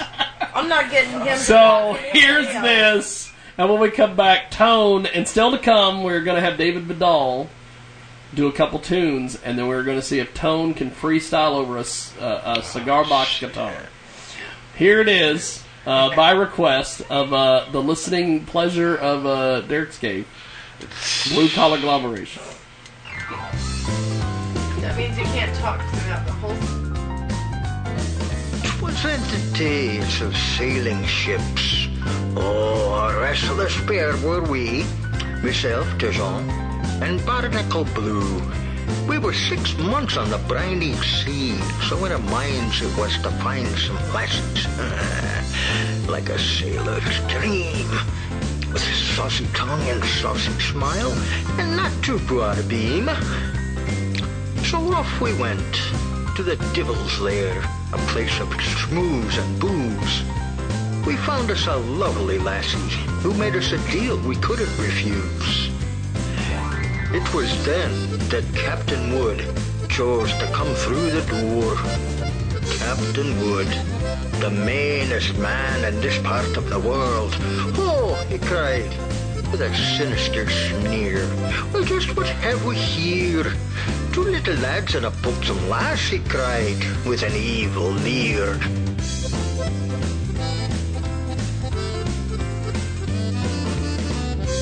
I knew what Captain Wood was thinking.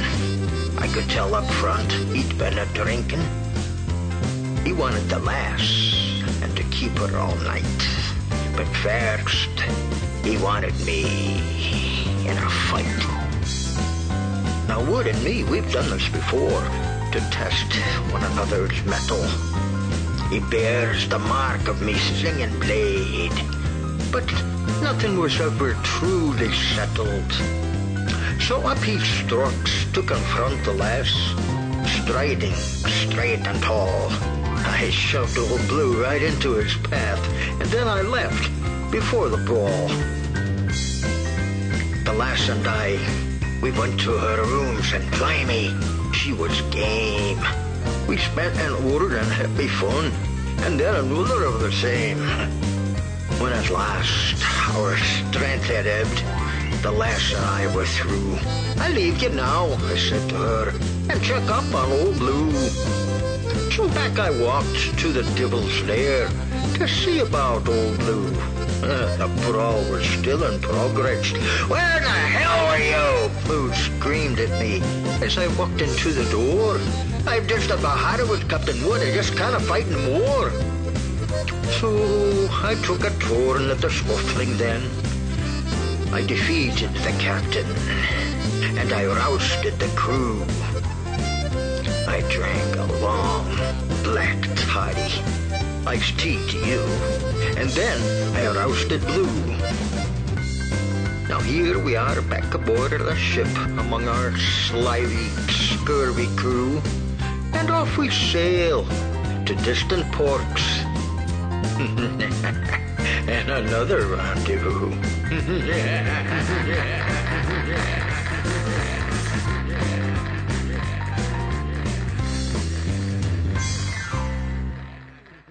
Okay. You gotta have a choir taste. Yes. Now. Well, I can't hear what he's saying. That was the Blue Collar Glomeration. I can hear a little bit. And they wanted Derek Scaife to hear this, and they were all about, we got to get Derek to hear it. So now you've heard it. So, your thoughts? Hey.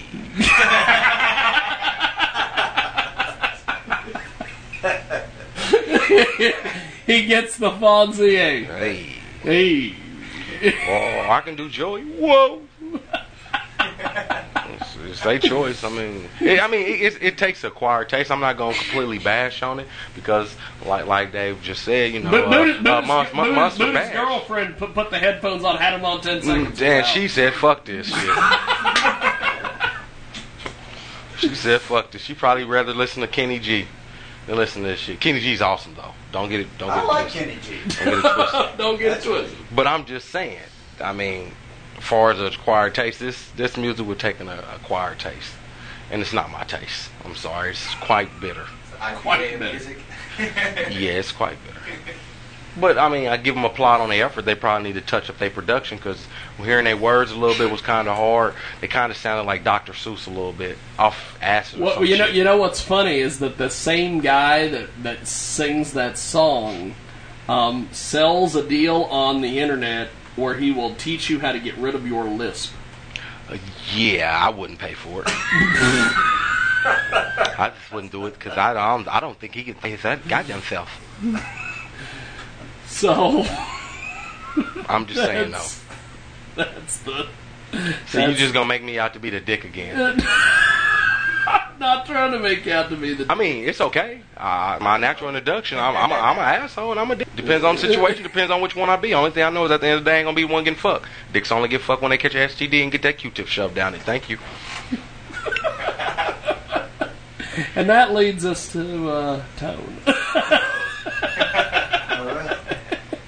And Tone, first of all, you hang out with my buddy Buddha, so you've got a little bit of street cred. And maybe I can't put G on there now. So tell us a little bit about yourself, because we're all ears. We're trying to figure out what's going on. What's up? You look like a big weed head. You look like a big weed head. That's funny. First out of the gate. I get that a lot. A whole lot. You look like a stoner. When they tell me that when they get it passed to at the party, they always get that funny look. They call bullshit on me every time I say I can't smoke. Yeah, you look like it. And you wearing a Bob Marley shirt too? Yeah.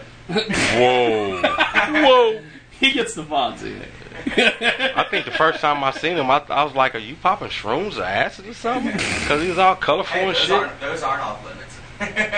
Like shit. Yeah, they out your system quicker, I guess. You got tests for that. Yeah, they out your system quick. So essentially, you're a rapper in McPherson. Yes. You're a hip hop artist in McPherson. Yes.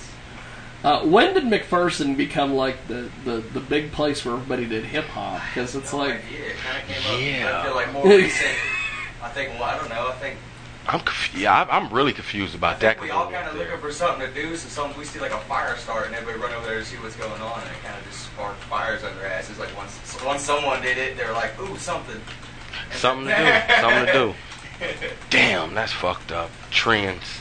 The way trends go. The way trends go? Way trends go. Yeah, because that's kind of shocking when you was like, "Man, Derek, I want you to do these interviews out here."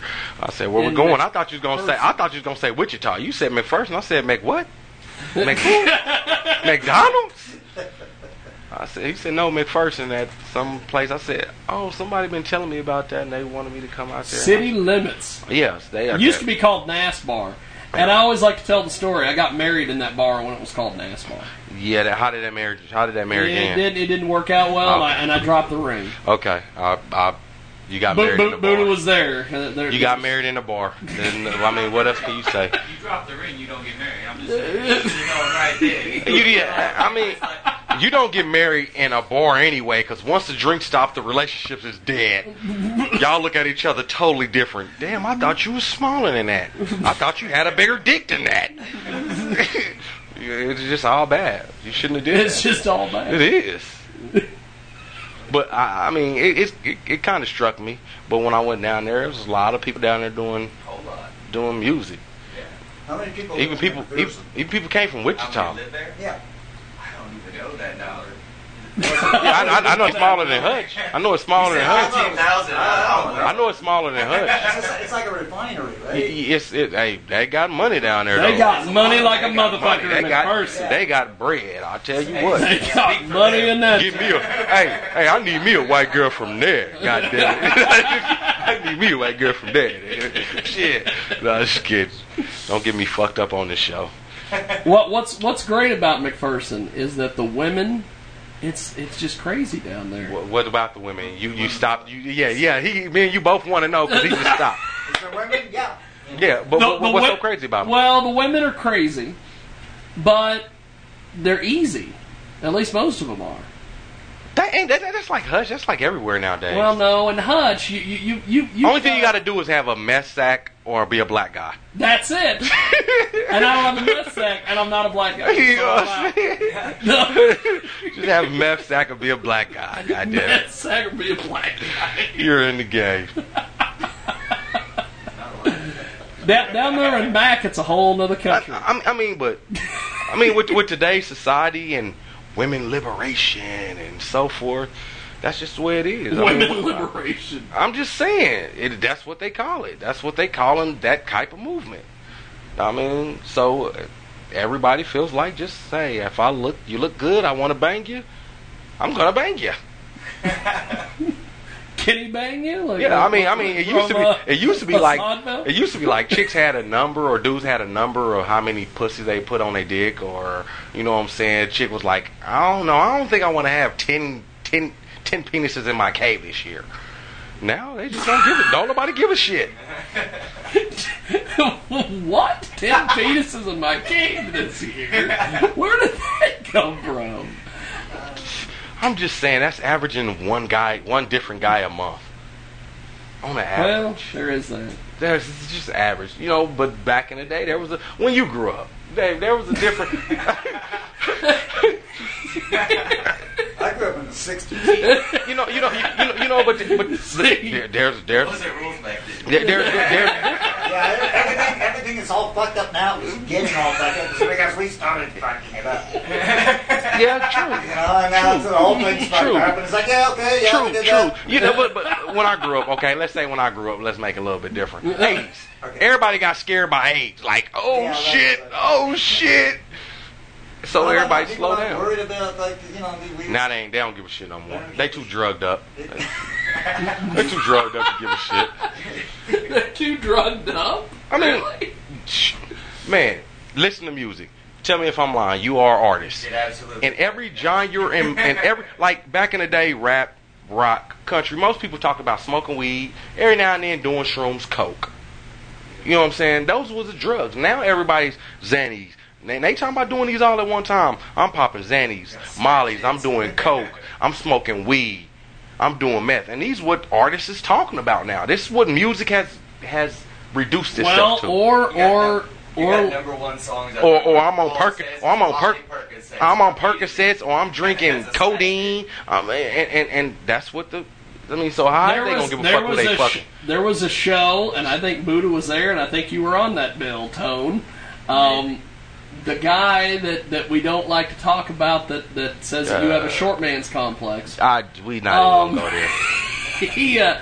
They have a song, and the whole song is drugs.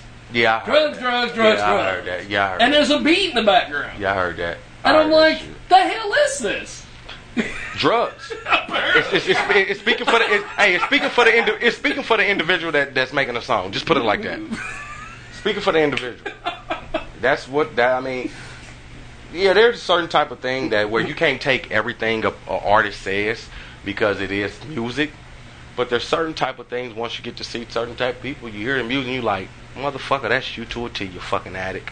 Yeah. So I'm just saying. So, well, I mean, to think that I went down there to Mac and to think that I would see so many different people down there, even people coming from Salina and Wichita. I was like, God damn. They're all meeting in the middle. Or kind of in the middle. It's kind of. That's like the one plus. Man, but in the middle of it all. I mean, but like when I went down there, I kept saying this the whole time. I think I even said it to you. The penis to pussy ratio was way off. Like, there was way more penises down there than women. I'm not used to that. Like, that was just an enormous amount of penises just everywhere. Like, you see a woman scattered every here and there, but you seen a bunch of dicks running around. That's not good. That's not good for a party. That's not good for any type of situation. Considering women outnumber men.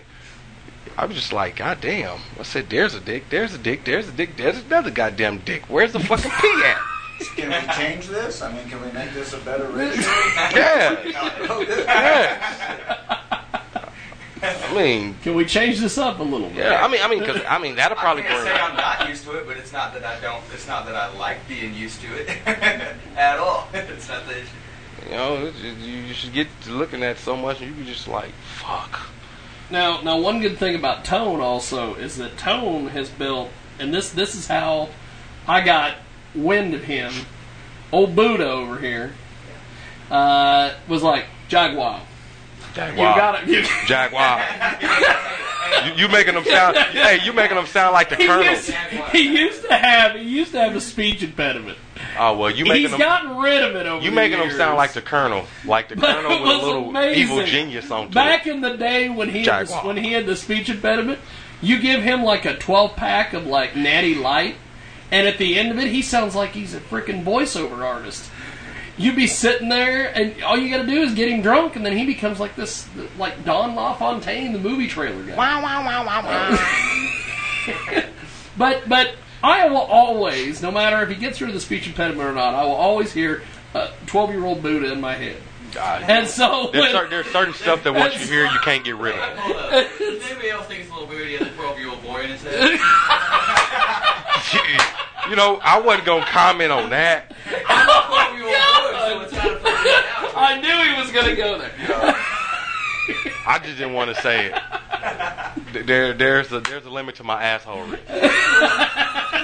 There's a limit. There's a slight limit when it comes to that. I stay away. But he sees me at Pizza Hut one day, and he's like, Jaguar. He's like, this. You gotta get this guy. His name is Tone. And I'm like, sitting here going, why am I the only one that hears old school Buddha in my head? But and he was like, he's built an entire studio out of his house. Got an entire recording studio, and he's like, you've got to come see this. You got to have the guy on the show. This dedication starts putting him over like he's like Buddha. I think is Tone's version of Don King. He's like, oh, Will McPherson. He's a promoter. So, hey, you know what? Word of mouth is the best seller and the quickest way to get anybody to do anything. Best marketing tool ever. Yeah. Building relationships. Because you go, hey, I'm that, and now saying that. Anywho, now I do got this bone to pick. When we was down there, and the little thing was going on and stuff. It's one-sided. I can definitely appraise that y'all support y'all local artists down there, but we got to do some honesty, people. We got to do some honesty. What do we got to do honesty for, McPherson? Tell us the truth, dude. Tell the person the fucking truth. Just because he's your buddy doesn't mean everybody can fucking rap or sing. God damn it! If he's not better than the next person, don't make him think that. Because when he get out there and he get to looking like a goddamn fool, guess who we gonna be mad at? I'm just telling you. Guess who we gonna be mad at, people? All right. Let me put it to you in this kind of scenario. You believed in the fucking Easter Bunny and fucking Santa Claus for so many years. When you first found out that it wasn't true, who was the first fucking motherfucker you was mad at? Your motherfucking parents. These motherfuckers lied to me. Now what can I trust? Now, really, if I sit that close to the TV, is my eyes gonna go bad if I'm really sitting that close to the TV? Am I really allergic to cereal? Am I really not supposed? That's what I'm saying. Don't tell your friends lies. If they suck, just let them down easy. So you're saying be honest? Yeah, be honest. Because I sat there. They can't sing and they can't rap. Hey, I sat there and I seen some artists that didn't win, that didn't get put over, that should have. Because it's the favoritism thing. When it comes to artistry and me parts being an artist myself, I take the shit seriously. So when you take the shit seriously, I don't want nobody telling me some bullshit that ain't good. It's good. Number one, because then I can't improve. And then number two, which is most important, yes, when you're doing artistry, you're pouring out your soul. So when you're giving out your soul, do you expect somebody to try to sell your soul? That's kind of like what it's like. My whole thing when you're doing your artistry, man, you need to be honest with a person. You don't even give them a chance to improve or for them to get better if they could get better. If you just showing favoritism, just liking it. Artistry is not about just you being a friend of somebody and you liking it. It's about being an artist. It's about doing them things.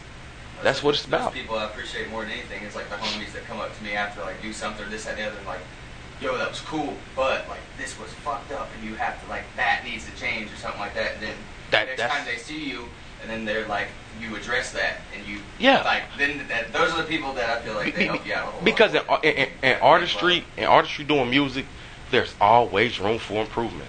Yes. When you're an artist, there's always room for improvement. You may see a painter, which is an artist. They start some stuff, and as they progress, they get better. Until the day they die, but you know what I'm saying? then the shit that was, it just goes crazy. We got producers and whatnot that we work with, and like I've watched one of our buddies. He's like kind of like us, coming out from like the groundwork, building up to this. And there's a couple of them where he throw us. I'm like, man, this is just weird. It sounds strange as hell. I don't know what to do with this. But then like work with him a year later, like now every beat he throws us is like that's freaking awesome. You can see where he started at and where it's at now. And trust me, I know the difference.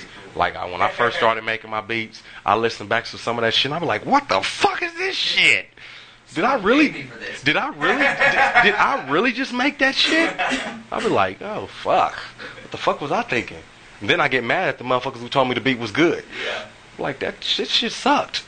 Why'd you lie to me? Sucked. You allowed me to put that You allowed me to put that out there. So now I look like the fucking donkey guy off Pinocchio. Well, and then there's situations like we talked about earlier where you've got like the Jewish rapper, where I'm like, well, dude, you're breaking his heart. It doesn't matter. Oh, it's a different one. You know what? You're breaking his heart. Some hearts gotta be broken. You gotta break some. Because the guy's sitting there on Skype. Angel and Derek are like, this guy's garbage. This guy's garbage. The question is, how do you? And the guy's about to cry. And I'm like, no. The true question is, how do you make an omelet if you don't break some eggs? Well, tell me how you do it. Can you tell me how you do it? Well, I've never made an omelet because I don't like eggs. You don't cook. Can somebody here tell me how you make an omelet without breaking some eggs? You can't. Okay, thank you. That's my whole point. Quit pacifying people and just tell them the honest to God truth. But I mean, his heart was breaking. It doesn't matter. And I'm just like, I feel bad for the guy, so I'm putting the guy over. And then you're looking at me going, you heard the same music I did. And I'm like, yeah, he sucks. Yeah. What? Hold on. How did The Rock used to say it all the time? It doesn't fucking matter. It doesn't matter. It don't matter, man. It really don't. I mean, well, all right. Let's put it to you. I'm gonna put it to you like this: if you continue doing that and you doing it, you are promoting the same hypocrisy that you listen to. That you be like, what the fuck is this shit? You promoting it. You are allowing these mumble rappers and mumble talking people and people that don't got no people that ain't got no context to their music, ain't got no story. You know what I'm saying? Can't sing. You are promoting this shit for them to continue for the industry to keep going this way, to keep putting people like cattle. Oh, you look like this, so you should be here. And you taking the voice away from artists. Buddha knows my history of putting people over. I've done this forever. I figured that out a long time ago when I first met you. I figured that out when I first fucking met you. And what's funny is the first time that he introduced me to Tone down there at old City Limits or NASBAR or Bricks or whatever you want to call it. I was like, he was like, well, this is the guy I've been telling you about, blah, blah, blah. And it was funny because somebody must have told Tone about me. Because after he got off stage, he goes, what'd you think of that? And I go, oh, it's pretty badass. And he goes, no. What did you really think about it? I'm like, oh crap, somebody's briefed him. Yeah. And I immediately look at Buddha and go, so. That's the way it should be, though. That should be the way that it should be, but not my world. I will give Mumble Rappers one bit of credit, and this I do appreciate them for. They made this shit, and all of a sudden, the Mumble Rappers, some of baby. the legends that ain't been doing shit for 20 plus years, like, we got to do something, and then we get Tribe's new album and Rakim Eric B coming out of nowhere with new shit and all these different. Because it's pissing people off because the industry's becoming that way. It's I like becoming that part way. of it, and that's the only thing I can give them credit for because we get to hear some of the legends we ain't. I'm tired of hearing about how many drugs you did last night. I'm tired of hearing about how many fucking bitches you can fuck at a club. So fucking what? They there every fucking weekend. Your homeboy hit them last week. Your sister probably hit them the week before that. Goddamn, what's new? Have some contact. Let people know what's going on out here in the world. Have some political stands. I put them over. Have some things. I put them over. Some things that's actually going along in the world. You know what I'm saying? Things that need to change. Why we always got to talk about the same thing? You listen to that CD, right? Yes. Because he sounds like it needs to. I don't. I mean, I won't listen to bullshit. I won't listen to trash. I don't care about something just being nice. She's for the all beat. excited. We're all about beats now. We're all about just the rhythm. Beats by Bo? Just the rhythm. You know what I'm saying? Booster Club, not these dudes out here shitting. Booster Club. You know what I'm saying? Me personally, as doing production and doing producing, I want if a motherfucker don't sound good on my shit, I won't sell it to him. I don't give a fuck what you offer. I don't want you on my shit because that's my name. I took time to make that. That was my hard work. That took me hours. Some of it took fucking over a year to make the beat because I stop, go to something else, come back to it, do some more, do this. That's a fucking year of my life gone, and you think I'm gonna let you shit on it? Like, not in a good shit, you know, because rap and hip hop, you know, shit is two totally different ways depending on how you say it. But I'm not gonna let you literally just take a shit on my shit. Because I worked hard for that. That's a lot of shit. A lot of shit. Too much. Exactly. I ain't gonna let nobody take a horse shit on my shit. Take a horse shit now. Because that's a lot of shit. They shit a lot. Are we making references to Wonder Woman again? What are we doing? But, I haven't seen it either, so. I don't know. You know what? Long bridge. No. Let me say this right. Short bridge. Long walk. Take one. You ever hear that? That's why we work well together. Yeah. Take a long walk off a short pier is what I've always said. I don't say that. That was the old McPherson. I say find a short bridge, take a long walk. Right off the cliff of that motherfucker. Well, you know what's funny is the last time we were in McPherson, Brittany was driving around. She's like, we should buy a house and move here.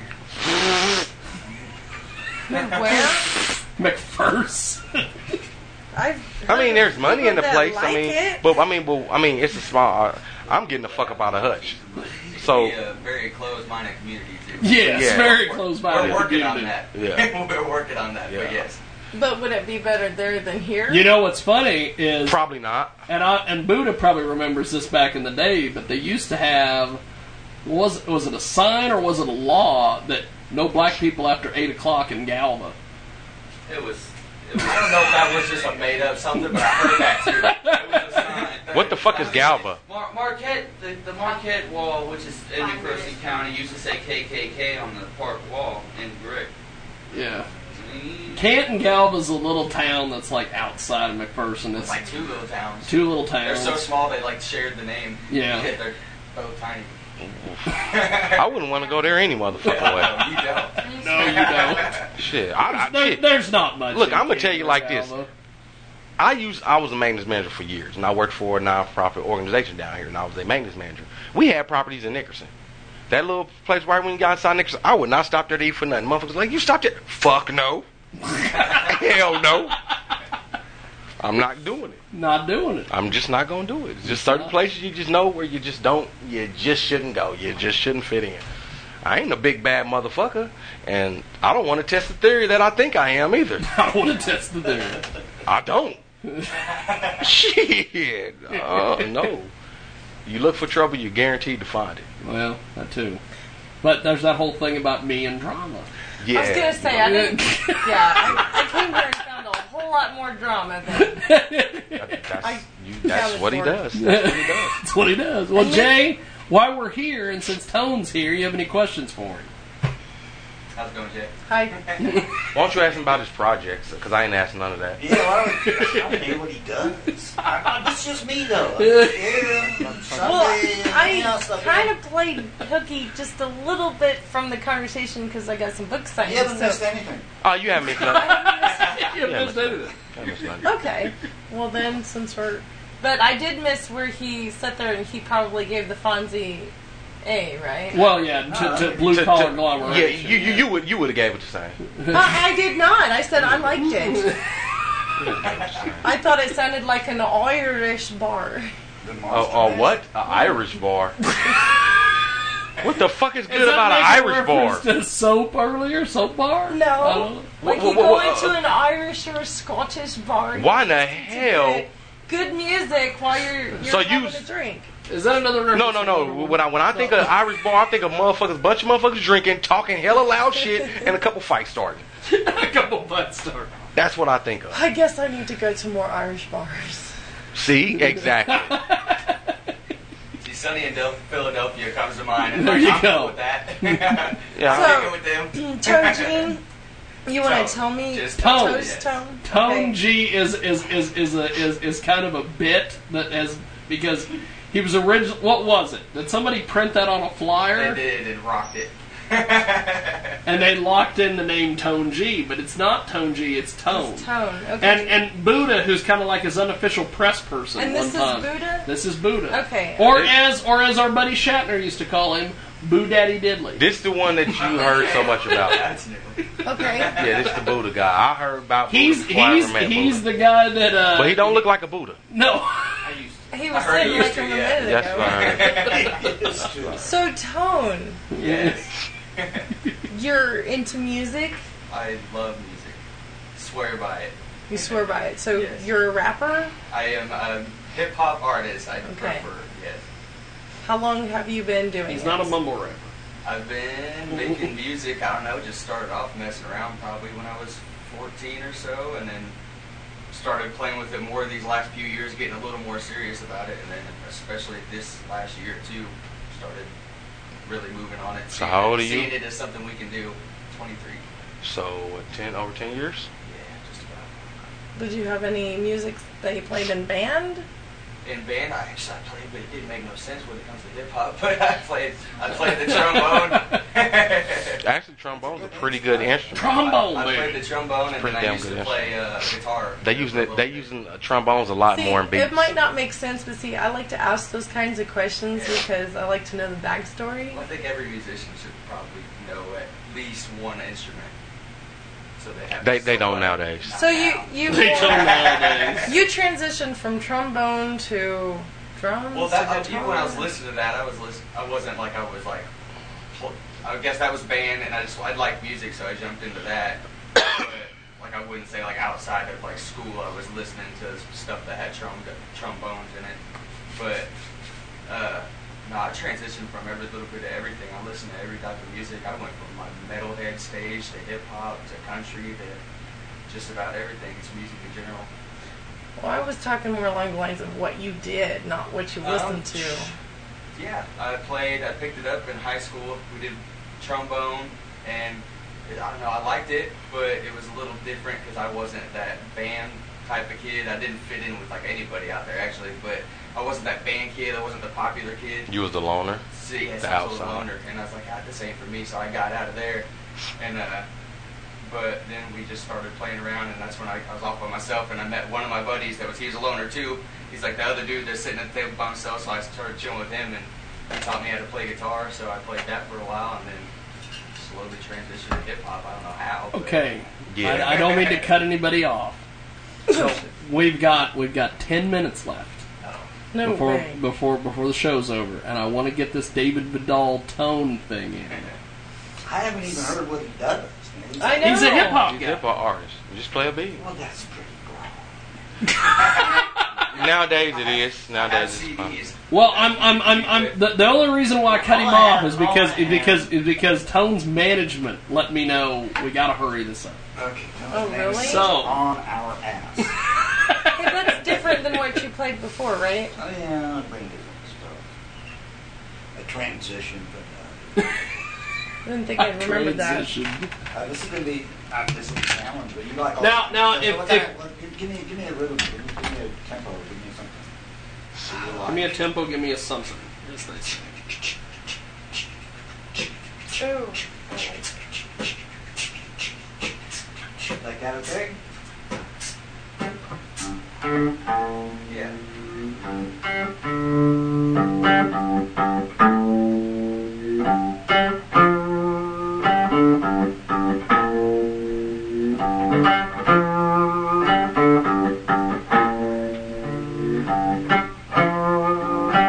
So it seems nowadays nobody got a love for this.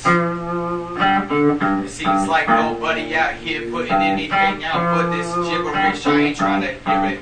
It don't make sense. It lacks soul. So we doing what we can. Listen to the beat go with a metronome in its tone. We done been doing this for so long. But what I can't say, trying to put out something that they can't taste, but they can feel, they can let it touch their hearts, spark the flames, what I'm trying to do. And I just listen to all this music they're putting out, and I ain't trying to listen to these fools. It don't touch me. But luckily, I got a passion for putting this music out. Gotta feel like I'm putting out the magic. Gotta go and make it happen. See, this is what I love. I can't give it up. I'm out here chasing on this. Every now and then we getting lick it up. And I ain't sipping on popping no mollies. And I ain't talking about doing everything, doing all of this just to get off your jollies. I'm trying to inspire these minds. Cause everything that they're speaking out here is leaving them all bloody. Their solid minds laying on the ground. And they don't know where to go.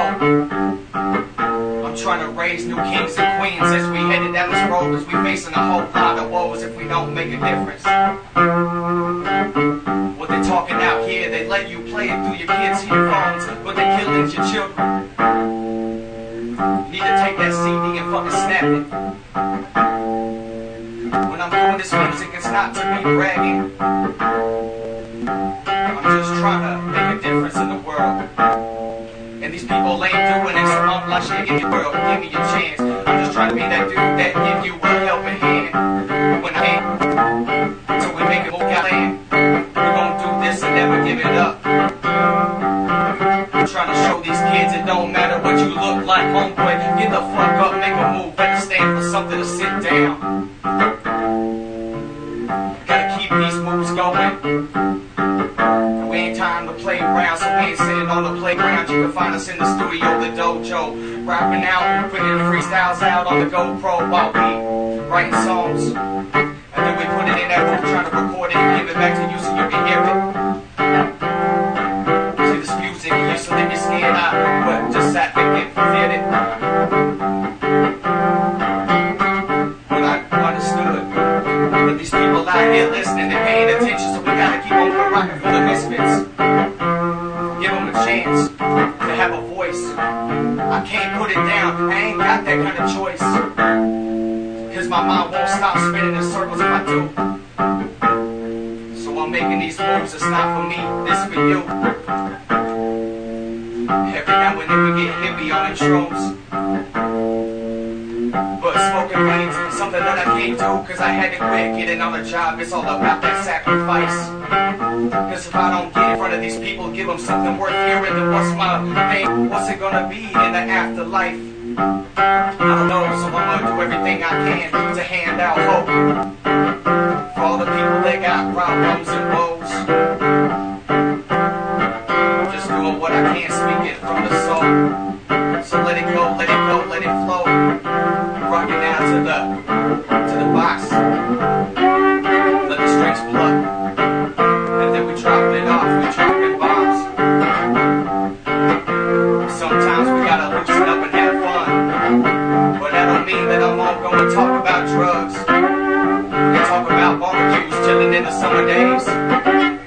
We can talk back, sit back and move, feeling like rats in a rage, trying to make a way out and find the door.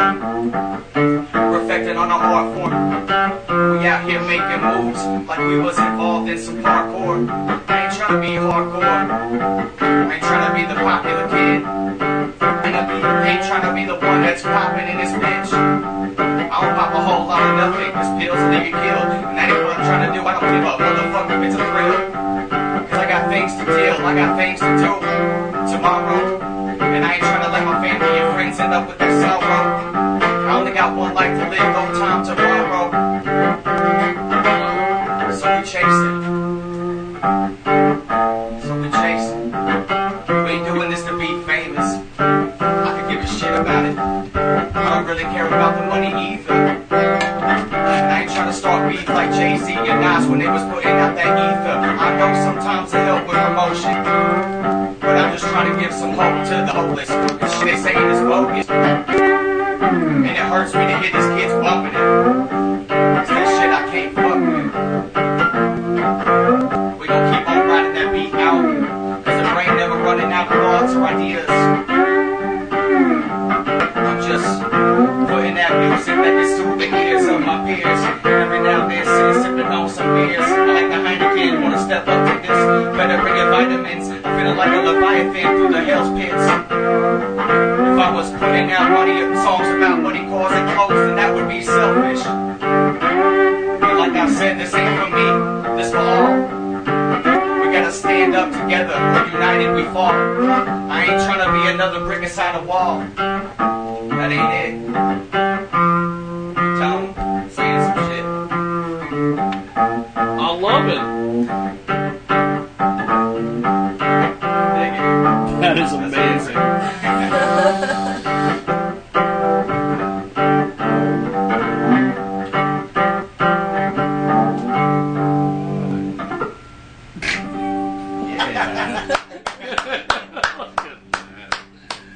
Good stuff.